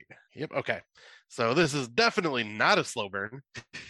But this is a sequel, and that is I think it is my all-time favorite slasher. Like I hope I put this correctly in my list, like where it should be, because like I always claim, this is my all-time favorite slasher, and I will stand by this. And that is 1988's Sleepaway Camp 2: Unhappy Campers. Fuck yeah, that's a great one. Man, I just love this movie. Pamela Springsteen does such a fun, like she's not the greatest actress in this film. No. But you could tell she's having a blast, and she makes Angela just very fun and entertaining. They obviously got the idea of wisecracking killer from Nightmare on Elm Street and rolled with it with her in this, because obviously in the first film she barely spoke a word, and in this film you can't get her to shut up. And at the same time, like her obsession with just wanting everybody to be good campers in her eyes, and like, if you do something wrong that is against like what you should do as a good camper, she is going to be uncaring and murder the shit out of you. Oh, fuck. And the murder scenes in this are mwah. Yes. Mwah, the gore. Fuck yeah. Like, fuck yeah, Sleepaway Camp 2. And once again, has great characters all around in this one that you feel for, that you root for to get killed with some of them.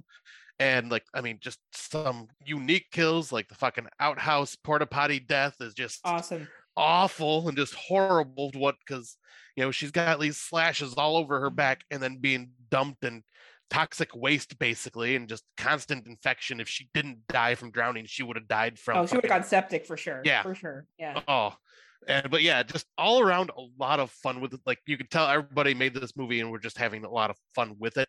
And like, Pamela Springsteen just takes the cake as Angela for me in this film, because you can just tell she's having a great time and just brought her own style of Angela to the table. And this movie is just something I throw on every summer because it's just it's an easy watch and it's just a lot of fun. Absolutely, Scotty. You said it perfectly as always. My number 14 is a movie I saw in the theaters. And I remember seeing this movie and being like, and that's how you do a fucking infection film. 28 Days Later, 2002. Nice. Fuck, man. I'll never forget sitting there in the theater and watching our main protagonist wake up in a hospital and everyone's gone. And it's just him. And he's been in this fucking coma. He has no idea what's happened. And he's trying to piece it all together. And I remember thinking, this is how we, whether you consider that a zombie film or an infection film, that movie did something different. And much like Night of the Living Dead did something different at the time. And 28 Days Later, as an English film, did. And one of the scenes that always stands out to me is there's a part where the father and the daughter, like there's a group of them traveling together, And he gets some blood in his eye and he's changing. And he tells his daughter that he loves her very much. And then they have to kill him. And it is heart-wrenching. There's also a part where an older female sacrifices herself physically. She offers her body, so they leave the younger one alone. And I remember being like, yeah, I would do that in a heartbeat. Like, I would do that. I'd be like, no, take me. Leave her alone. Take me. Right? Like, I would. And like, even thinking about that scene makes me emotional. I just think that movie pulls you into its clutches and doesn't let you go. And I saw it in the theaters and I was hooked, and I've watched it several times since. When 28 weeks later came out, I thought it was okay. Like, I enjoyed it for what it was, but to me the original just fucking has its place, and it really pulled feelings from me, and to me that's what makes a movie. Nice. Yeah, I'm being quiet on this one because I watched it once shortly after it came to DVD and haven't seen it since. The only scene I remember is the blood droplet landing in the guy's eye, and that whole scene and how that escalates. But I do remember really liking it and it being very intense. And yeah, you are right. It's a unique take on infection. And like, and then I do remember how this whole thing started came from the monkeys in the lab. Yeah. But this is something I've been wanting to rewatch because, like I say, I don't remember it. It would almost feel like a first time watch for me. And I'd never seen 28 Weeks Later. It's not a bad follow up. It's not as good, in my opinion, as 28 Days Later, but I don't think 28 Weeks. I mean, it's a big piece of shit. It is what it is, right? Right. But 28 Days Later, that's the characters in it and the relationships, and doing something different, as we can see by a theme that I like, is political themed movies, and movies that do something different. Mm-hmm. That, not the same shit we've seen for the 18th time over, like something different. And I think 28 Days Later did that in 2002.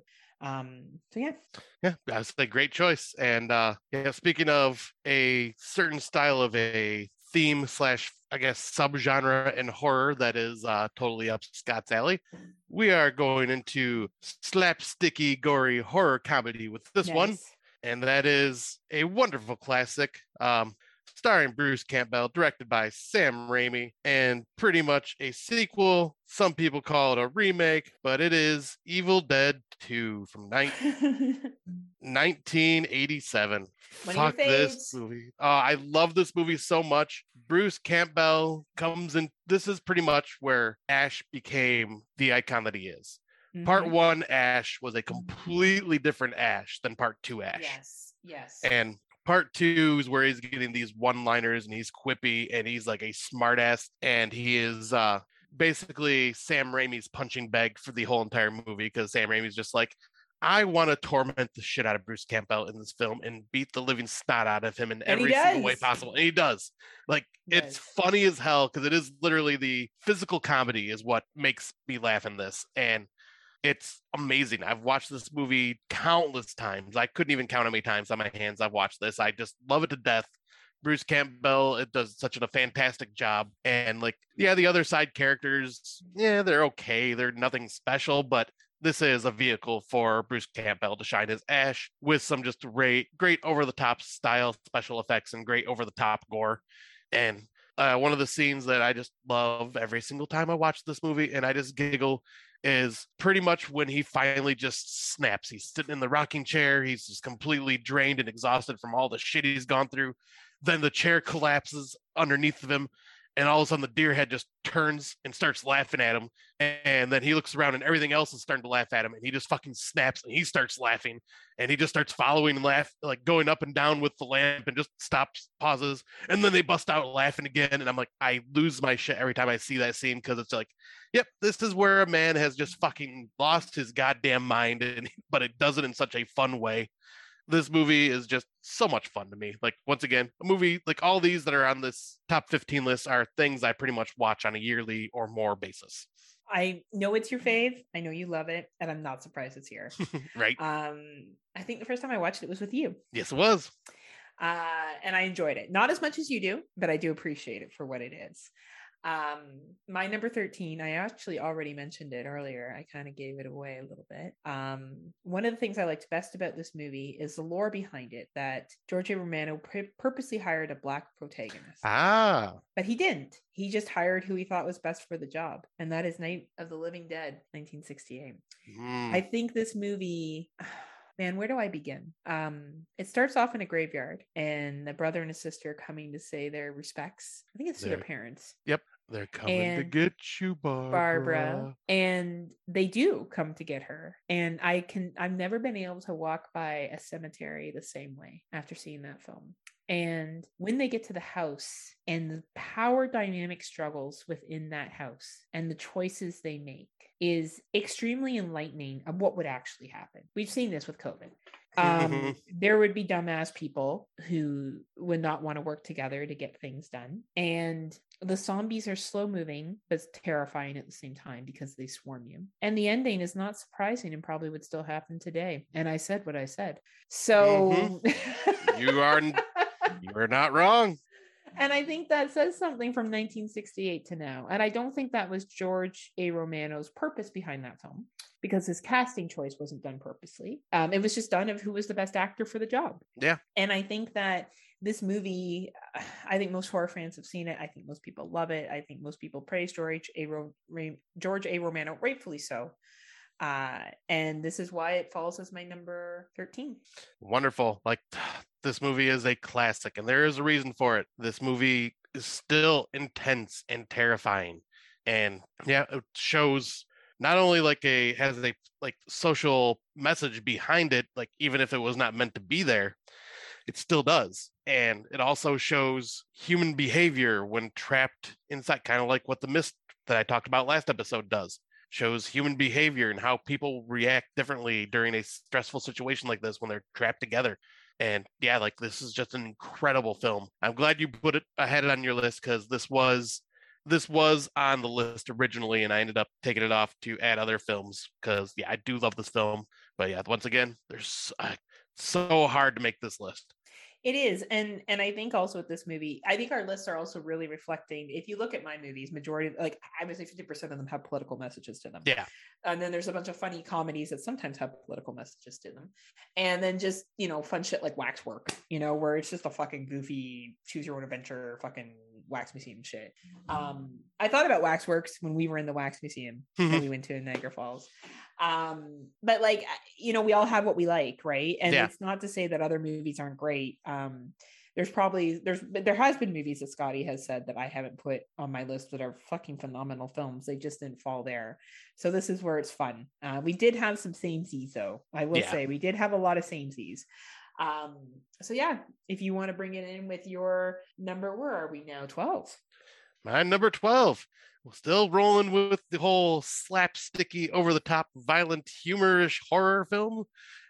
This one is a very early project of one well-known director, Peter Jackson, made in 1992, and that is Brain Dead, Dead Alive. Oh my God, of course it is. This movie is so fucking funny. So fucking gory. Probably still to this day one of the most goriest films out there, like practical effects wise. And the one thing I love about this film is that this was like a true independent horror film where Peter Jackson and his small little team did everything for it. Yeah. And it's just got that Kiwi style comedy from New Zealand that just fucking hits perfectly. It's so silly. It's slapsticky. Once again, I just in these type of movies, I always got to talk about the scene that makes me giggle the most. And it's the main character taking the baby zombie in his stroller down in the public. And it's just, he's literally just kicking the shit out of it, throwing it in front of cars. It's hilarious. Because normally if it's a baby, you're going, oh, that is awful. But this baby, it just looks so goofy and monstrous. And it can't die. And it's just coming back every time. And it's just funny the way it's done. It reminds me almost of what if Monty Python decided to do a zombie movie? Absolutely. What a great comparison. It is just so fucking entertaining. I just love everything about it.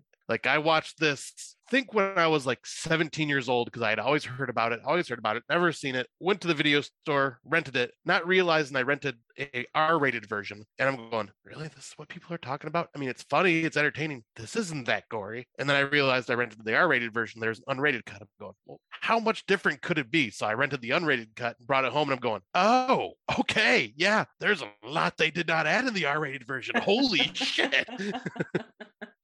But yeah, this movie is just so incredible, and goes to show like the talent that is Peter Jackson and why he has the movies that he does now underneath his belt, like Lord of the Rings, the Hobbit trilogy, fucking King Kong, and he's just a master. Like now he's like he deserves to be where he is in his life as a director. You know what? I'm not a huge fan of the film, but I love the practical effects of that film, and I respect it because Peter Jackson fucking is the bomb diggity.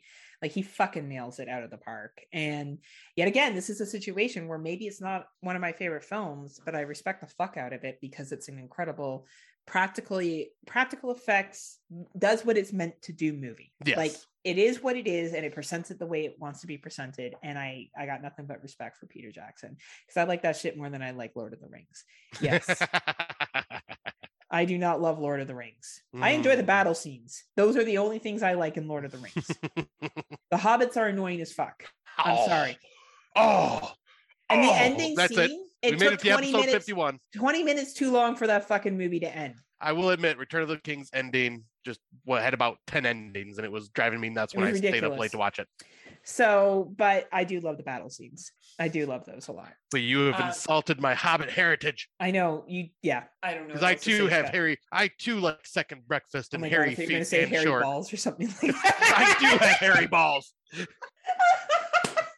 Why don't you respect my hairy balls, Heather? And I do enjoy the Hobbit leaf occasionally. Or do I?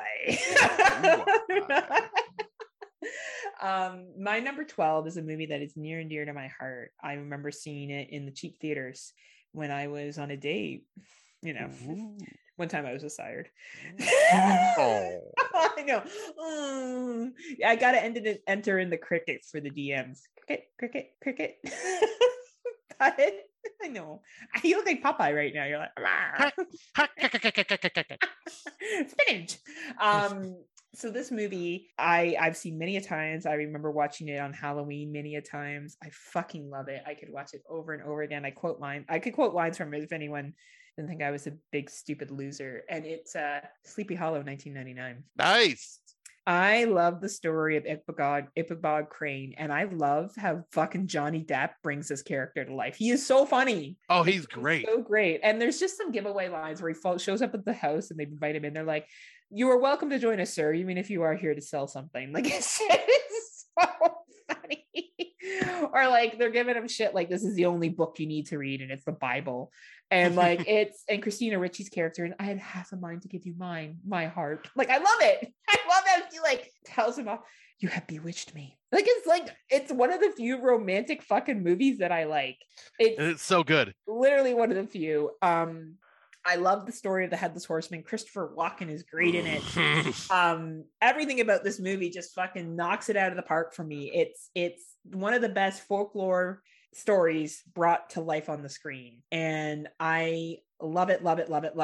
Sleepy Hollow 1999. Fuck yes. This one is tied with Beetlejuice for Tim Burton's, one of my favorite Tim Burton films. Beetlejuice is another excellent film too. Like, I just love this movie. Once again, it's a very stylistic movie too. Like the way the blood is, like everything about it, and it's gory. I love the costumes. I love Christina Ricci's outfits in it. I want to dress like that. I want to go back to that time period and be Christina Ricci, because she was like a feminist within being in this small little village. And she just like fucking held her ground. And I just fucking love her. Love her in this. I'm not a huge Christina Ricci fan, but in that movie, man, her and Johnny Depp, I was like, the bomb diggities. Loved it. Yeah. And once again, an amazing cast of characters or cast of actors. Like, and it moves quickly. The movie moves quickly. Like, it's not a slow movie. And I think it's very rewatchable. Yeah. This is one I used to watch around Halloween all the time. I've rotated it out to like every couple of years now, just so I don't get burnt out on it, because like I do that with a lot of my stuff now. But I guess we are on to the number 11, and I did lie. I should have swapped these around, but it deserves to be number 11. But this is no, I'm gonna say it now. This is my favorite slasher, because as much as I love Sleepaway Camp 2, I just cannot deny the true art that is 1978's Halloween. Bravo. Like, we're at this point now where you've already brought this up, and I could have replaced it, but it is so close. These are films that are irreplaceable in my top 15, so I could not swap it out. There's just no way. But John Carpenter masterpiece. Fucking perfect use of lighting, beautiful score, just great way to build tension and atmosphere. And it is, like you said, a slower burn, but this is such an amazing, incredible film. And I'm not going to say much more because we've already talked about it, but yeah. I agree. And I'm glad you kept it in there. I'm glad you stood your ground, Scotty. Yeah, I could not replace anything in my top 15. There's just no way, because that would not be true to myself. Well, I did. Scott called out one of them last week. So if you have listened to that episode, you know that I already acknowledged what used to be in the number 11 spot. I have changed it. And luckily there was a movie that I had forgot about that really shocked my little Heather head when I went to see this movie. I was 21 years old when it came out. No, I was 21 years old when this came out. And I remember going to the theater to watch it. And I don't think the person I went with, also probably a date, I don't think he enjoyed it as much. I feel like this is definitely a divisive film for a lot of people, but I was shocked at the ending and I was like, fucking bravo. And that's probably where I realized I really like politically charged horror films. And this is The Village, 2004. Nice. One of my favorite M. Night Shyamalan Ding a Dong movies. As we know on this show, we call him M. Night Shyamalan a Ding Dong. Out of love, of course. It's a pet name. Well, it's a pet name I have for him anyway. I don't know him, just so we're clear, but I've decided she does. Pet name. Yeah, we're tight. We're real tight. Yeah. I actually helped make Old. That was who she was on the date with. That's who I was with M. Night Shyamalan. He's only like 50 years older than me. It's fine.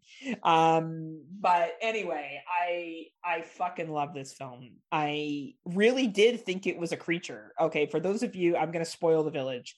I really thought it was a creature. Just so we're clear, I fucking hook, line, center thought it was a creature. And when I found out it wasn't a creature, I was like, what the fuck? Like that ending, I was like, what the like I'm pretty sure I was in the movie theater looking around being like, is anyone else shocked by this? Because I didn't fucking see that coming. Oh my god. And then it just like blew my mind. I'm like, they're trying to escape the very thing they become. Anyway, and that's when I realized I love political horror. So I want to shout out Dave C, because Dave C also likes The Village 2004. So Dave C, we are united. Dave C from the Exploding Head Movies podcast. Well, and I also love this movie too. It's like us three. And Scott loves this movie too. And so does Brandon. United. Yep. And united. Just like you, completely caught me off guard. I was just like, what the fuck? Right. And when that main character confronts that other dude that's like, what the fuck is this bitch doing? He had to be that guy to be like, is there like a pioneer reenactment going on? Yeah, what the hell's going on? Right? The Village is just, and it's a really good character study of how you can try to escape violence in society, but you cannot escape it. Violence and jealousy and hate are something that is unfortunately embedded in humans. And I think this is a real good character study on that. So The Village, 2004. Excellent choice. Now we're in our top 10, motherfuckers. We have made it to top 10 shit. All right. Oh, man. All right. So once again, going for more slapsticky, over-the-top violent humor in this one, though this one is more a love letter to giallos, and that is 2014's Astron 6, The Editor. Fucking hilarious movie. My God. I love this movie so fucking much. And you can tell Astron 6, the guys in this team, are huge fans of this subgenre, because not only are they poking fun at it, but you could tell it is out of pure love for these types of movies. Because, sure. I mean, they even go as far as, filming the movie and then going back and overdubbing their own voices with their own voices, but just overdubbing it in like with a ridiculous like Italian sounding accents. And it is just so funny. It is so gory. And it's got a really good mystery story to it that like fits perfectly in the giallo category. Like, and it's like, I love just like how just tongue in cheek they are with a lot of what's going on. And they also just have a ton of homages to like different Italian films and different Italian directors. Like, I mean, hell, like the main character, like I think he was like, or the detective, he was in the library looking around and found a book about the Three Mothers, which is, a nod to Argento's Suspiria, Inferno, and Mother of Tears. And also while he's in there, all of a sudden a bunch of tarantulas start coming out of nowhere, and that is a nod to Lucio Fulci's The Beyond. Hell, right? They even have a nod to Videodrome with the breathing tape and all that stuff. Like, but yeah, it's Canadian horror. I know they said, like, I watched a lot of behind the scenes stuff on this, and they said this was one of the hardest films to make and also get distributed because not many people were familiar with what they were trying to do. But like they nailed it. The dialogue in this is smart, it's funny, and they are great at telling the story. And it's a good mystery. It's amazing. It's a funny fucking movie. It's awesome. I'm so glad you referred this to me, and I'm glad I watched some Italian giallos before I watched this. Yeah, it made a lot more sense. Yeah, I was gonna say because you would still watch it without it, and it'd be entertaining because it's funny. But at the same time, like you would get the references way more on why things are being done. For sure. Great pick. I know you love it, and I know you love Astron 6. So I'm glad you brought that to the table. My number 10 is a recent film. It is from my 2020 list, and it is, and I'm going to say it and I mean it, my favorite exorcism film of all time. Nice. And it is The Cleansing Hour. Yes. And I get all those people that are rolling around right now pissed off that The Exorcist isn't one of my favorite exorcism films. It is a very good film. All right, no one is taking away from The Exorcist here. This is a personal list, but The Cleansing Hour is fucking sick. It is. I can't even start to talk about how good the demon is in it. The voice, what they say, the chick that it takes over and how she acts, the makeup, the relationship, the kills, the ending. It is dark. It is a dark film. And it is a fucking roller coaster from the beginning to the end. It is on Shudder. And if for some reason you missed it last year, I strongly recommend checking it out. This is such a fun movie. And it's dark. And the ending is just dark, really dark. Real dark. Yeah. And it's great. It's great. And I there's a lot of exorcism films out there I like. I do enjoy The Exorcism of Emily Rose. I do enjoy The Exorcist. I do enjoy the Conjuring films, which in essence, by the way, everyone are all fucking Exorcist films because that's what they're doing throughout the entire thing. But The Nun as well, great exorcism film. Well, not as good as this one, but I think this film is just brings exorcism films back to life. I just think it's so good. Kill the Cast recently covered it. So if you haven't had a chance to listen to them, they're back. They covered this one. So please check it out. And yeah, love it. I'm glad you brought this to the table because this movie is so much fun. So Scotty, what is your number 9? All right. So my number 9 is my all-time favorite horror anthology. That is 1964, directed Masaki Kobayashi's Kwaidan. Really? Yes. This Japanese anthology is just so freaking incredible. It is like each story is basically like a piece of art. It is so well done. This is an anthology that does not have a wraparound and it does not need one. It is just one story after another. There are 4 stories in them. All of them are incredible. 1 or 2 are a little better than the rest, but this is just such a it's the rare anthology where the whole movie is done by one director. Like all 4 stories are done by one director. And yeah, this is just a gorgeous piece of cinema. Each story is creepy or heartbreaking, and it is just so wonderfully acted. And it's just everything about this film is a pure masterpiece. This is like I said before, these are all 10 out of 10 films, and this would be an 11 out of 10. Like, it's incredible. And like anybody that is into like international films or Japanese films and you like anthologies, I highly recommend watching this because like these stories, not only, like I said, are just creepy, but they are also like some of them are very just kind of heartbreaking and emotional and just, and I mean, hell, it's a long anthology. I think it's like 2.5 hours long and it's only 4 stories, but that's because one of the stories is the length of a full length movie. I think it's like an hour and 15 minutes. And that is about Hiroshi the Earless, about a monk. And like, yeah, these are all like older, like the feudal Japan era of Japanese, like the stories are all based in that time period. And so it's like, yeah, just all built on their mythologies and their like the beliefs they have in their cultures. But yeah, I cannot recommend this movie enough. This is like my snobby art movie of the show, but hey, fuck, is we all got it. I haven't seen it and I gotta watch it because with your praise, it's gonna be a good film. Yeah, I was gonna say because even Brandon Orlick watched it for the first time for our anthology stories, and he like loved it. So you would say it's a hidden gem? It is, and it's sad that it has to be hidden. Like it shouldn't be. This is one that needs not to be anymore. Seen. Yeah. We can show you the world, lots of random horror movies. No, I got a real hidden gem on mine. A real Ooh, boy. highbrow.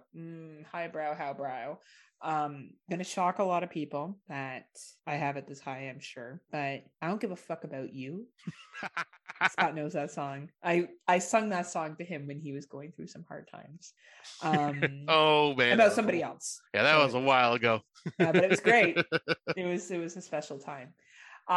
This film is Nightmare on Elm Street 3. Nice. 1987. 3 Warriors. years. One of these nights you'll be gone. Anyway, fucking love Dream Warriors. I don't give a shit. Welcome to Trying Time, bitch. Kincaid and him losing his fucking mind all the time. The wrist scene with the puppet and like fucking, I still can't. Oh, I can't watch that scene. I'm always like, it puts me out so much. And I fucking love it. I love that they all come together and they use their powers to fight in the dreamland. I eat that shit up. I feel like it's never ending story mixed with some fucking like, I don't know, horror shit. It's so good. I love Dream Warriors. It is, if I'm straight up real, probably my number one Nightmare on Elm Street film. Nice. I just love the connection between the characters so much. I buy them doing it as a group. I get so sad when Nancy dies. Oh my God. I'm like, why? Like, honestly, like it hits me to this day. It is fucking this movie. And I love the theme song. Who doesn't love the theme song? Right. And the music video where Freddie wakes up at the end and it's a nightmare. Dawkins' music video where he wakes up at the end of it. I fucking love that too. The whole idea of like the mom being up. Oh, so good. So good. Nightmare on Elm Street 3. It's a great one. And you know, I played the nerdy wizard in that movie. I know. You were like, fireball, fire. And I played the heroin addict. Yes. Oh, see? Dexter's like, I really wish you would get off the heroin, Heather. That's not true. I can't afford heroin. Scott's yelling at Dexter now. So basically there's a meme of Scott and I. Scott is the wizard and I am the chick that dies of a heroin overdose because it's the only character that I could think of to be at the time that we were talking about it on air. Shouts out to Darren Wilson from the Psychosemantic podcast. Please check that out if you haven't had a chance to. Great political listening. And also Darren's the king of memes. So he is the master of Photoshop. The master of Photoshop. So what is your number 8, Scotty? Well, you briefly mentioned this one earlier. It was not on your list, but you talked about it as when you were talking about other films. And that is 2015's Robert Eggers' The Witch. I'm so shocked. I know you are. But once again... Clickety clack, clickety clack, clickety clack. Clickety clackety, clickety clackety. Clickety clackety, sorry, clickety clackety.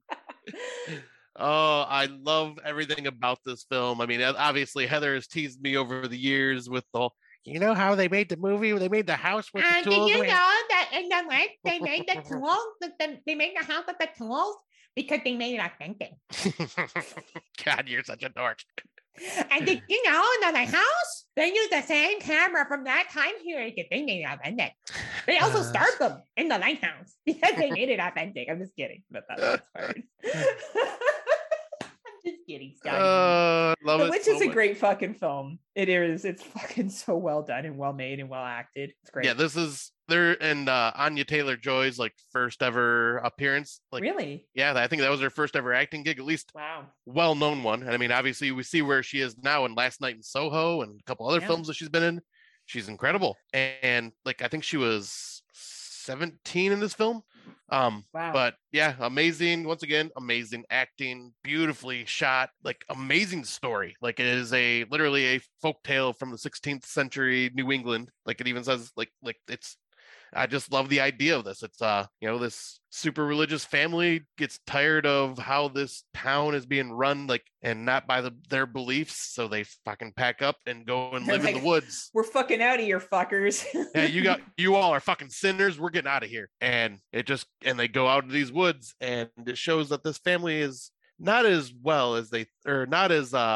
good as they thought they were, and like are slowly getting punished throughout all of this. Like punished, the crops are going bad, and then like they're starting to have delusions and seeing things, and like shit's just, they're tearing each other apart. And the concept of the devil being this black goat, Black Phillip, I love the fucking goat. And apparently, from what I heard, this goat was a pain in the ass to work with. It was stubborn as shit. It looks like it was stubborn as shit. They just incorporated that into the film because Yeah, because I guess it almost gored the father a couple times. I believe it. Goats like don't put up with shit, man. No. They're like, we know. We saw lamb. Yeah, we know. We know. But yeah, we know what farm animals can do. That's true. But man, this film is just so well done. I love it. And the one thing that always annoys me when I hear people just talk about this film that they don't like it is, well, I couldn't understand the language. I couldn't understand it because the language they were speaking. It's like, it's old English. Yeah. It's like, it's old English. How do you not understand what the fuck they're saying? Like, I can understand you might have a hard time hearing because the father's voice is such a deep voice. Then turn on subtitles. Yeah, there's an option. Yeah, like turn on the captions. Like but yeah, like if that is your complaint, then I'm sorry. This movie's gonna not be for you then apparently. But and then you're like, wrong. Yeah, you are wrong. Like if that's your reasoning. Like if you don't like the story, sure, whatever. But man, this movie just hit with me on all levels. Like because once again, it's folklore, and I love folklore. It's a great solid movie. As much as I tease Scotty about everything, he really does have good taste in films, and this is an exceptional film. Very well made, very well done. Yeah, but you brought up a very good point about this film when you first watched it, how this could be a stage play. Oh, it absolutely could. And I think the acting in it is out of this world. So yet again, when it's a stage play, when it has the capability to be a stage play, it's probably something pretty good. Yeah. My number 8 is a movie from this year. As we talked about, I enjoy movies that are different. I enjoy movies that do something that hasn't been done before. And that movie that did it this year is The Sound of Violence 2021. Nice. And I will stand by that. I know a lot of people don't love this movie. I think there's a handful of people that love it as much as I do. You listen to some podcasts of a bunch of dudes that loved it. I guess I'm with them. I absolutely love the concept of someone seeing something traumatic happen, and then sounds of people dying gives them comfort and extreme painful ways of people dying. And the ending scene, stands out to me. I get it. It's not possible, okay? Like, I don't really give a fuck about it's possible. Neither is fucking Dream Warriors, okay? Like, this isn't about what's plausible. It's about what's creative and entertaining for me. And this movie will stand out as one of the most creative, entertaining films of a different concept that I have seen. And I really enjoy films that bring something different. And this brought something different. So for me, it's my number 8. And I talked about it recently, so we don't really need to go into great detail. But yeah. Great fucking movie. And wow, I did not expect this to be on your list. That's awesome. I know. I'm just all, keeping it fresh. You're full of surprises. Full of surprises. Do you hear that, everyone? Full of surprises. All right, Scott, what's your number 7? My number 7. Some people may be like, well, you said you were only going to put one from a franchise. I don't call this a franchise. I call this a trilogy. So I'm bringing another one from this trilogy. I'm bringing it no matter what. These are my rules, and I'm allowed to break them. My show, and I do what I want. Yeah. So that is from the year of my birth. My birth. 1981, directed by Sam Raimi, starring Bruce Campbell, the original Evil Dead. You don't say, huh? Fuck, this movie. I used to have 1 and 2 swapped around, where part 2 I liked better, and then part 1 was good. This one, as I've watched them both more and more, I like this one more because it is just straight up mean-spirited horror at its finest. Something that really hadn't been done. Like, obviously there was something that had been done because recently, like not recently, but in the 70s, because Android brought it up on our that 70s top 5 where he said, it inspired Evil Dead. But it was something that I'd never seen before, and like one of the original Cabin in the Woods style horror films. And it's so low budget, and what they had to do to make this film. This is like true guerrilla filming, independent filming at its finest. Like, I mean, for crying out loud, this was an abandoned cabin that they stayed in while filming inside of it at the same time. And like they had fucking people, like homeless people coming in and crashing there while they were like on, like when they walk away from the set for a while. But like they had a lot to deal with, and like everyone never acted in their life before and decided that this was just a group of friends getting together to make a movie. And it's mean, it's violent, it's terrifying. Yep. I mean, yes, there is a very uncomfortable rape scene with a monstrous tree that Sam Raimi to this day regrets ever doing, because the poor woman went through hell that when she filmed it, and he feels awful for what he like putting her through that. but like at the same time, it's a horrific movie. It's terrifying. And like one scene in particular always just makes me just like cringe in pain is when the when the Deadite stabs Ash's girlfriend in the ankle with the pencil and just starts twisting it around. Like, that would be painful. Oh, I could feel that like when I watched that scene, and like and I do love, even though it looks so dated and cheesy, I do love like the claymation melting of the Deadites at the end when Ash defeats them, or I should say Ashley, because he was not technically called Ash in this movie. But Bruce Campbell being a timid, like kind of timid character, completely different contrast compared to his Ash in part 2. And but man, this film is just so well done for being an independent film. And, it's what started this whole genre. And now why we have like the Ash versus Evil Dead TV series and video games. And like, this is the start of it. And I love this. It's in my top 10 for a reason. Absolutely. No, I think it's not obviously one of my favorite films, but I absolutely adore that film, and I adore your love of it more than anything else. I think it is an incredible film, and I think it shows what you could do with very little. Yeah. Right. Yet again, an example of low budget that is done well. For me, number 7 is a movie that used to be my number 1 because I watch more films now. It's moved. This movie came out in 2015, and this movie took a concept to an STD and moved it into the idea of being able to be passed around as an entity. And it talks a lot about sex, and it talks a lot about sexual identity and how women own and have more to lose from sex, such as there's more of a stigma if a woman likes to have sex. She's seen as a slut, where a man is seen as a stud. The idea that women, conceive babies and that they're more likely to hold on to something and be ashamed of it. And that's It Follows from 2015. And this movie is creepy as fuck. I love showing this horror movie to people that have never seen it before, and I have yet to show it to someone who doesn't love it. It is creepy with the entity that follows, the fact that it can change to shapes and it just follows you forever. And there's no getting away from it unless you give it to somebody else, or it gets you. And even if you give it to someone else and they catch them, then they come back to chasing you. And I think that concept, yet again, fucking brilliant, something different. The acting is great. The relationships in it you feel for, and you really don't know at the end what's going on. And I think that's what makes this a phenomenal film. I knew this would be in your top 10 somewhere. Right? I was waiting for it. Because I've known your love of this since we become friends. Like, that was one of the first things you told me. Yeah. And such an incredible film. And it's moved because I've watched more films. Right. But it's still an incredible movie. Yeah, it did not make my list, but it is an incredible film. And it's a Michigan-based film, filmed in Detroit. Is it really? Yeah, all of it's in Detroit. See, there you go. Michigan people know how to do that shit right. And an amazing score. Yes. Incredible. Yeah. Incredible film. And I know some people don't love it, and that's fine. But I think there's a deeper meaning behind it. And it talks a lot about sexual identity, and it talks a lot about the differences that men and women face with sexual interactions. And I think, yet again, some people don't get that unless they're a female, particularly a female who enjoys sex, which is me. And how when I talk about enjoyment of sex, it's seen as different and it's seen as almost shameful, but yet I'm the one having sex with the dude. Why isn't he ashamed? Like, How does that work? Right. So I think that it's really, really interesting, the film in general. And it's always had a big part. I've always found it really interesting, and the director's coming out with a new one this year, something similar about hearing. So I look forward to seeing what that one's going to be all about. Yeah. I am very curious about that. Right? Yeah. I think he did like a drama after It Follows. I forget what the name of it was. I don't remember offhand. But I heard it was really, really good. Yeah. Good director. He knows what he's doing, right? So. Yeah.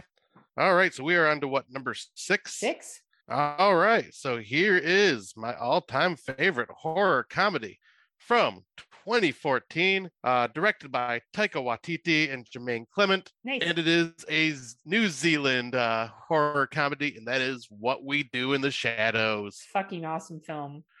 Awesome film. This movie is so brilliant. Like, once again, this is like well-written dialogue and very witty, and just kind of a silly but fun idea of all these vampires from different time periods living together as flatmates.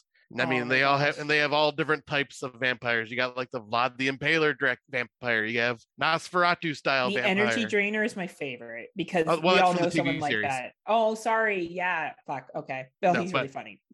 Yeah, he is hilarious. Like, right. Yeah. But yeah, the TV series, if you have not seen it, watch it. It's fucking great as well. Yeah, the energy drainer in that is legit. Yeah. Like, that's legit.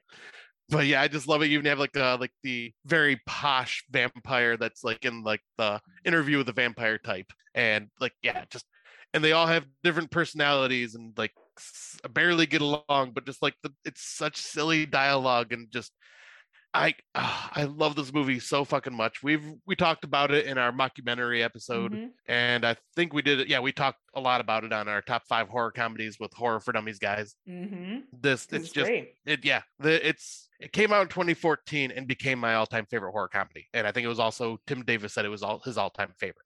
And I think Luffy also had it like high up there as well. I think like, we were all like, yeah, it's fucking awesome. Like, how do you not? Like, it's brilliant. It's fucking brilliant.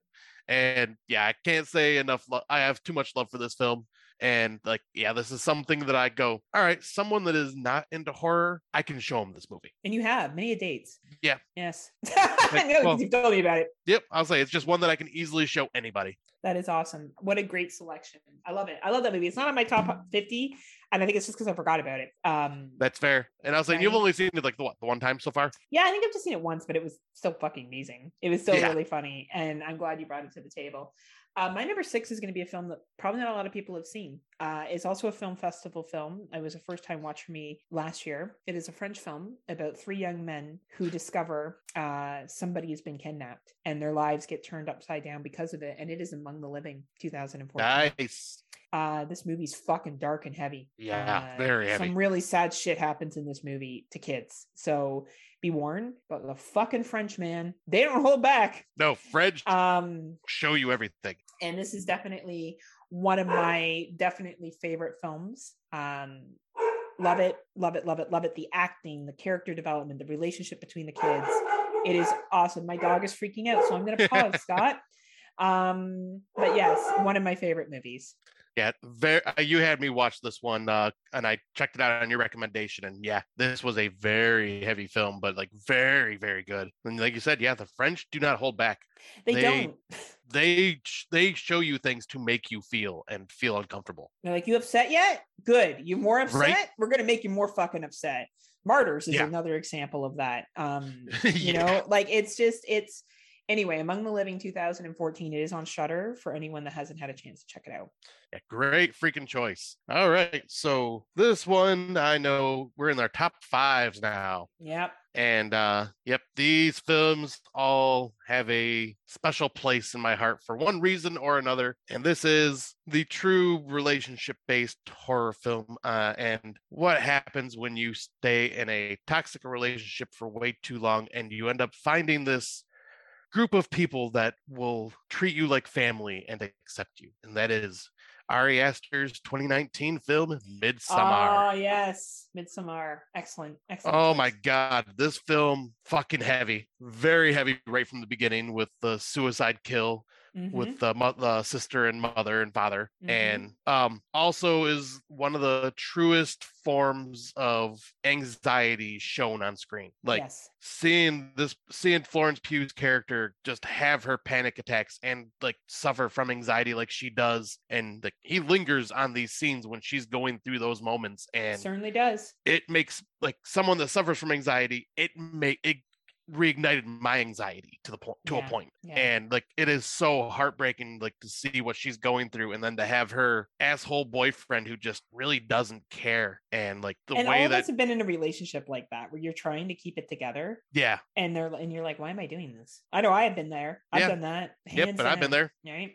I'll say like once again another movie that kind of helped me with like processing my last marriage in a way. A lot of this like shit I could relate to, but then also find like I can also relate to finding like a group of people that are very accepting of you and like welcoming you in and treating you well. That would be me. Yes, exactly. You are one of those people. That's what I'm talking about. We also do sacrifices. Yes. I was gonna say, except for there is a cult aspect to this one that is it's like a cult. Yeah, it's a bit dangerous, but it's called a drinking. You have to be engaged in that cult when you're up here with which me. is also a bit dangerous. Right, it's also dangerous. But Yeah, and I love you know me, I'm a fan of like the occult and cult style Yep. folk horror. This is definitely true folk horror. I can see why people would want to compare it to The Wicker Man, but it is nothing like The Wicker Man at the same Yeah, it's just time. folk horror movie. People just Yeah. want to compare. They haven't watched enough folk horror, so they compare. Exactly. That's why. But like, yeah, this film is absolutely incredible. Well shot, well acted, like amazing story. I know it's a bit too long of a runtime for some people, especially the director's cut, which almost runs like 3 hours long. Yeah. But man, I love, like, even in the director's cut, I'm going, I don't know how Ari Aster was able to cut this down to like the 2 hour movie that it is in theaters. Like, all these scenes feel so important. Like, I would have Well, had there's a like, lot if of I was- flower scenes that he cut out, That's true. and there's a lot of table scenes that he cut out. True, but yeah, And a I lot guess, of yeah. sky Okay. high scenes. I'm just being funny. Like, I don't know exactly what he cut. I'm just trying to be funny. I know, but yeah, that's another thing too. Is I love things with Ari Aster that I love is he's very good at just subtly putting something in the background to kind of give you a little taste of what's to come, and like you can Like pretty just a much tip? figure out just the tip. Oh, Yeah, you can nice. figure out the whole movie if you watch like the first like half hour. Like you can figure out what the events are going to be like if you catch the things in the background. Like he's very good Yeah. at just subtly leaving things in the background, which makes this not only makes this a great movie, but makes it a good movie that you can go back and rewatch and you can pick up on these little things like, oh, I didn't even catch that before. That's brilliant. And like he does Yeah. that a lot, and like a lot of his stuff that he's done. And yeah, this film. Also, probably one of the most realistic hallucinations on mushrooms I've ever seen on film as well. Just because like with the subtle breathing of the flowers and everything like that, like it Agreed. is such a uncomfortable film, but it is such a good fucking movie. Absolutely. Couldn't agree more. And my number 5 is Scream, Nice. 1996. And I feel like a lot of people talk about Scream. So I feel like I'm not going to do the diatribe that Scott just did with Midsommar. I don't think it needs it, to be honest. Like, Scream's been talked about to death. Yeah. We all know what Wes Craven did in 1996. We all know what that movie did in 1996. We all know the shock of Drew Barrymore being the one that dies at the beginning of that fucking film. And that scene is like iconic now, of her making the Jiffy Pop, of her boyfriend being outside being tortured, you know, the phone games that occur. It spawned 4 sequels. You know, Neve Campbell became a fucking legend after that film in the horror community at release and made tons of fucking money. Courtney Cox already had Friends money coming in, and she made even more money off of this. And I think what Scream did really well is it treated audiences like they were intelligent. And it made it so if a fan was in a horror movie, which is I think what every horror movie fan fantasizes about. And it was one of the first horror movies I watched. It stuck with me. It stuck with me to this day. Do I think it? I've met people that are bigger Scream fans than me, so I'm very careful when I bring this one up because I understand that there's people out there that like this film a lot more than I do. I just really admire for what it did at the time, what it meant to me, how it got me into watching horror movies, and just, you know, the place that it has in cinematic history. So that's why Scream's my number 5.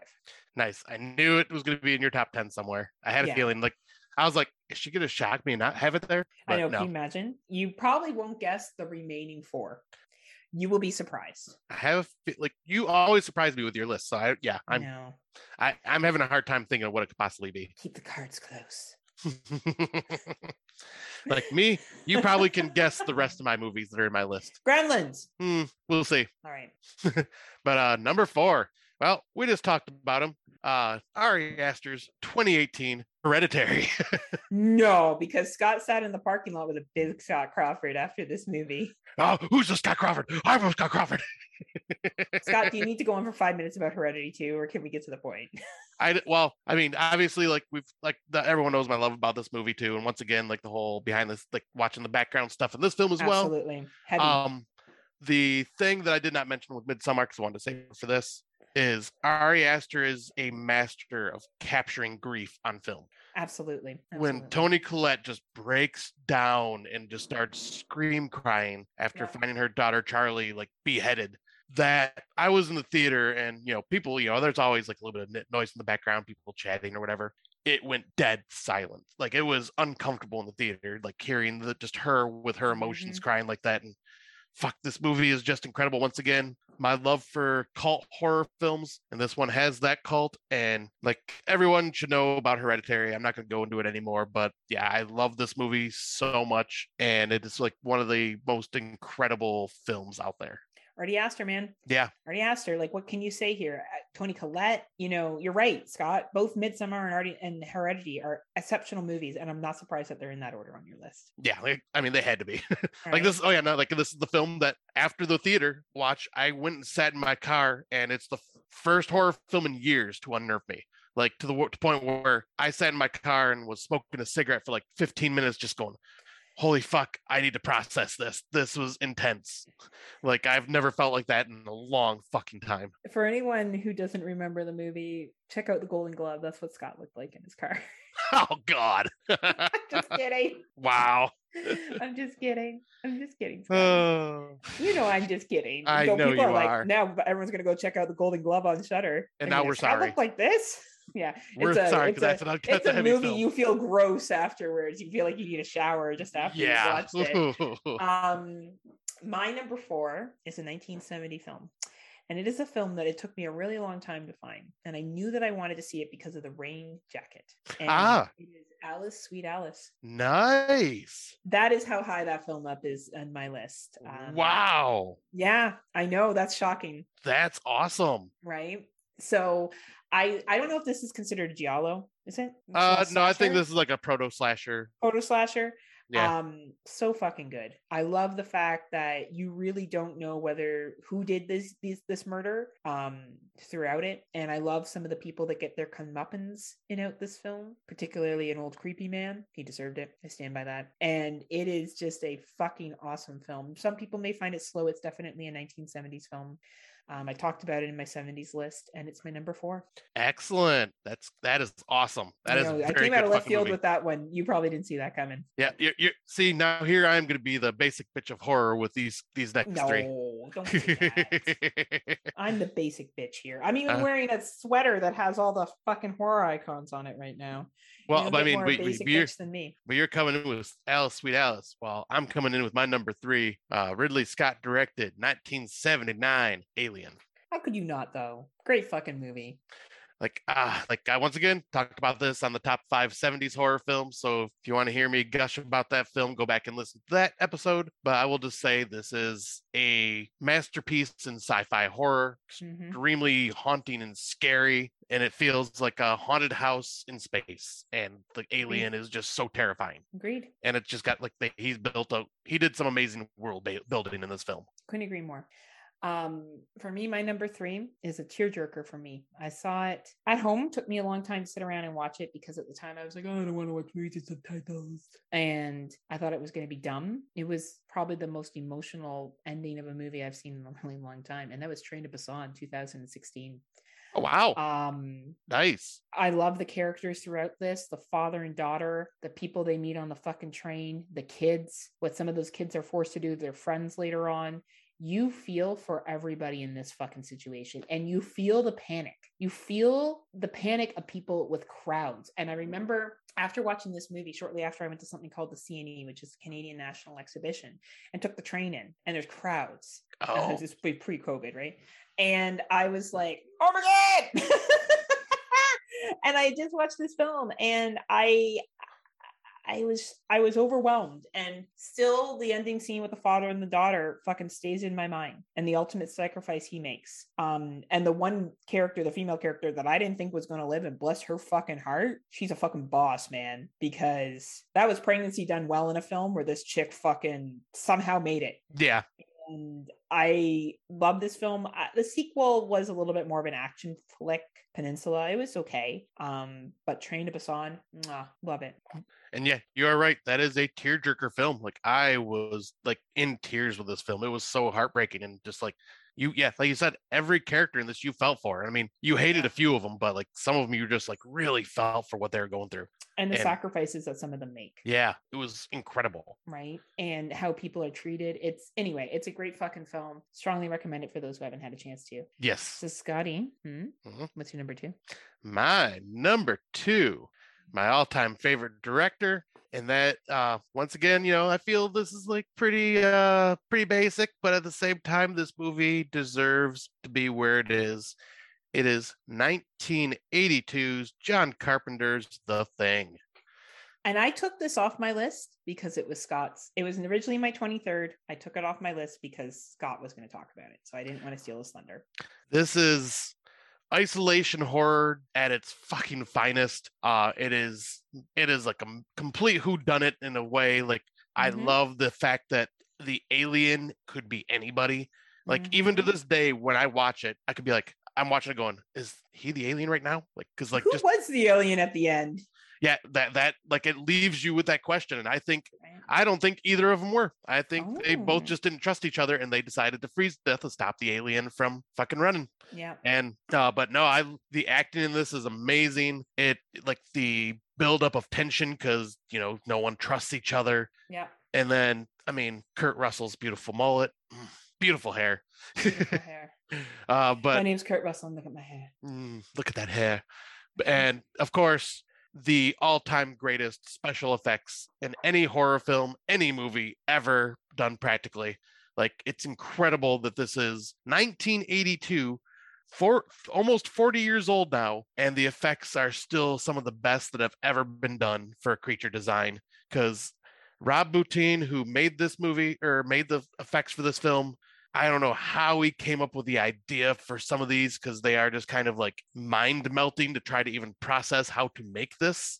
And to see the behind the scenes and all the work he did in creating these and sculpting these is incredible. And the monster is absolutely horrifying, because we could have easily put this in our body horror episode, because it's changing your body completely, because it takes you over from the inside with just like a little bit of blood.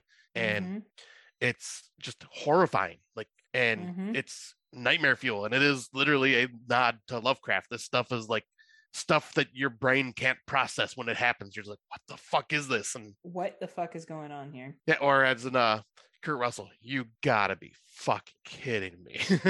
Agreed. Oh, the head spider, the dog monster, like, it's just all horrific and terrifying, and it makes you feel the cold. Like, it certainly does. It does make you feel the cold. And it's such a, I'm letting you praise it. Like, there's nothing that you're saying that I wouldn't agree with, but it was number 23 on my list, number 2 on yours. So yeah. I wanted you to express the value of this film. And the thing that came from another world, 1951, was also an enjoyable movie for 1951. Yeah. But the remake is yet again an example of a good remake, or a remake that people prefer to the original. Right. Great fucking film. Like, I don't know what else to add to what you said, Scott. You've said it perfectly. Yeah, I'll say, and then the score is just subtle, but incredible. Really, really fucking good. And it's a John Carpenter film where John Carpenter didn't do the score, but it was fitting, and just yes, and the location just made you feel completely isolated in this outpost in freaking Alaska, or was it Antarctica? I think it was Antarctica. Yeah. But I love everything about this. Like, it's such a good sci-fi horror mystery. Agreed. My number 2 is one of the creepiest movies I've ever seen. And the one thing I really value about this movie, besides many others, is at the ending credits. That's where the creep factor gets turned up. When you get to the end of this movie and you realized what you missed in the background and multiple scenes, you begin to, and if you're someone like me who believes in ghosts, you begin to wonder what's real and what's not. And that movie is Lake Mongo 2008. Ah, nice. One of the all-time best mockumentaries, emotional, so well acted that you don't think you're watching a mockumentary, you think you're watching a documentary. The grief, the pain, and then when you see in those images at the end what you missed, and you go back and you look at the film, it's unsettling. It stays with you. And that's a sign of a really good horror film, when you can go back to a movie and realize you missed things and it creep you out a little bit. Yeah. It makes you, and of course it depends. Like, some people out there, maybe they don't believe in ghosts. I do. So it does a little bit more for me. The scare on the beach with what the young lady sees. Incredible film. How a mockumentary should be. Nothing can touch it mockumentary wise to this day. And I've seen some great mockumentaries. Like, I've seen some really good ones. Yeah. But they always come short of Lake Mongo status. And Lake Yep. Mongo is definitely my number 2. I remember when you watched this, like how unsettled you were. Yeah. And like how much it really affected you. And I watched it and it definitely didn't hit me like it hit you, because I do believe in ghosts, but like I think you have more of a belief I definitely in it have than more I of do. a belief than you do. I'm more superstitious than Yeah. you are. Yeah, absolutely. But like that's not taken away from this film. It like you're watching it and you're going, this feels like it's real. Like everything Yeah. about it felt real. Like I it's couldn't agree more. incredible and very creepy. But yeah, that is amazing to see that in your number 2. Thank you. All right. So I've pretty much shown my hand, like since we've started podcasting, what my number 1 movie of all time would be. I'm not even gonna dance around it. It's fucking Joe Dante's 1984's fucking Gremlins. Of course, it's Gremlins. I love fucking Gremlins. It's a movie I could watch a million fucking times. I never get bored of it. The puppet design is incredible. The story is just unique and fun. Sure, the rules don't make any fucking sense at the time, but at the Who same, cares? but It's yeah, not who about gives a movie flying about fuck? rules. No one cares. You Oh, don't watch but Gremlins because you're worried about fucking rules. You want to see the cool puppeteering. You want to see the fun little story. You want to have the Christmas feel to it. It's a great gateway into horror. It's a great film. it is, and it still has those dark moments that should not be in a PG-13 movie, like the kitchen massacre that the mother like slaughtering all the gremlins. No, but she doesn't die. Well, no, but I mean, like, yeah, but I mean, yeah, it's very violent. it And is violent. well, and then Kate's story talking about her father being stuck in the chimney, and that's when Oh she my God, so didn't random. believe in Santa. I'm like, oh, that is so dark. It's so random. Yeah, it is. Oh, I love this movie to death. Everyone knows it. The theme music, I fucking love it. I would be insulting myself if I did not leave this at number 1, even though I was like, everyone's gonna know what my number 1 is. But yeah, number 1, Gremlins. Fuck yes. And anyone who disagrees with me and thinks I am being silly for it, bite my ass, because Gizmo is the cutest thing ever. I love him to death, and I want a little pet Gizmo. Well, I'll tell you, one of my favorite things about Gremlins is it's one of the first things you and I went and did together. We did. We went to that movie theater that didn't pay its heating bill, and we listened to some kids drop their fucking Skittles all over the ground. And we watched Gremlins, and you met someone who loved Gremlins just as much as you did. I and sure I knew did. Then that Scotty was my nerd for life. And we have a picture of Scotty and I with which Gremlin was it?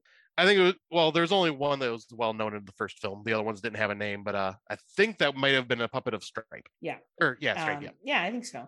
And it was an awesome night. We actually had some yum yum food beforehand too, and yum yum drinks, which I always remember the drinks and the food. Yeah. And yeah, I don't share the love that Scott does, and I know people think I really hate Gremlins because I play it up on this show, and I do not. I love Scott's obsession with it. I've supported his obsession with it over the years. As much as I come across as hating it, it's more of an act for this podcast than it is for anything else. Scotty loves this movie, and he has every right to love this movie. And I'm glad that people buy him stuff that represents it because it means the world to him. It does. Surprised you don't have a Gremlins tattoo yet. No, like I said, that's gonna be the first tattoo. If I ever get a tattoo, it's gonna be It's Gizmo. not gonna be Friday Nightmares. Oh, maybe that'll be my tramp stamp. You know what? I would do it as a tramp stamp. Be like, have you listened to my podcast? Well, we got to this point. You better listen now. You better listen and fucking download all the episodes, you motherfucker. And be a Patreon the Legion while you're back there. But yeah, I will. If I ever do get a tattoo, it is going to be the very first, because I want it. Like, my dream is to have a Gremlin sleeve with Gizmo surrounded by all the iconic Gremlins. But the first thing I want to get is the centerpiece, which would be Gizmo with his little Rambo bandana and bow and arrow, paperclip bow and arrow from part 2. Of course, and why would you not, right? It's exactly. To jam. Scotty has no idea what my number 1's going to be. I am lost at this point. I am so curious. There is a Spanish film that was recommended to me by Brandon Orlick. And everyone who'll know it will be like 1, 2, knock on the wood, 3, 4, knock on the door. And it is The Orphanage, 2007. Okay. I have not seen this. This movie, man, even talking about it stirs me up inside. It is an emotional roller coaster. It is about a woman who was raised in an orphanage, was adopted out, and has come back to that orphanage to reopen it. And while she's there, something happens to her own child, and she is dealing with the grief of the missingness of her child while learning the history of the house. And there's a game that they play that's like 1, 2, knock on the door, or whatever, 1, 2, knock on the door, 3, 4, knock on the wood, or something like that. It versus back and forth. And it's a hide and seek game. And it has a very big part of this film. And the ending of this film, I have never cried at the end of a movie like I cried at the end of this movie. Really? I was overwhelmed with emotion. Wow. And the acting is incredible. I do believe this is a hidden gem. I don't think a lot of people have seen it. And I cannot say enough good things about it. The Orphanage, 2007. If you like ghost stories, if you enjoy emotional roller coasters and some good scares for ghost stories, not like The Turning that came out in 2020. This is a movie for you, and it is by far, and it has moved up to my favorite movie currently. I bow down to you. Because my list was so different.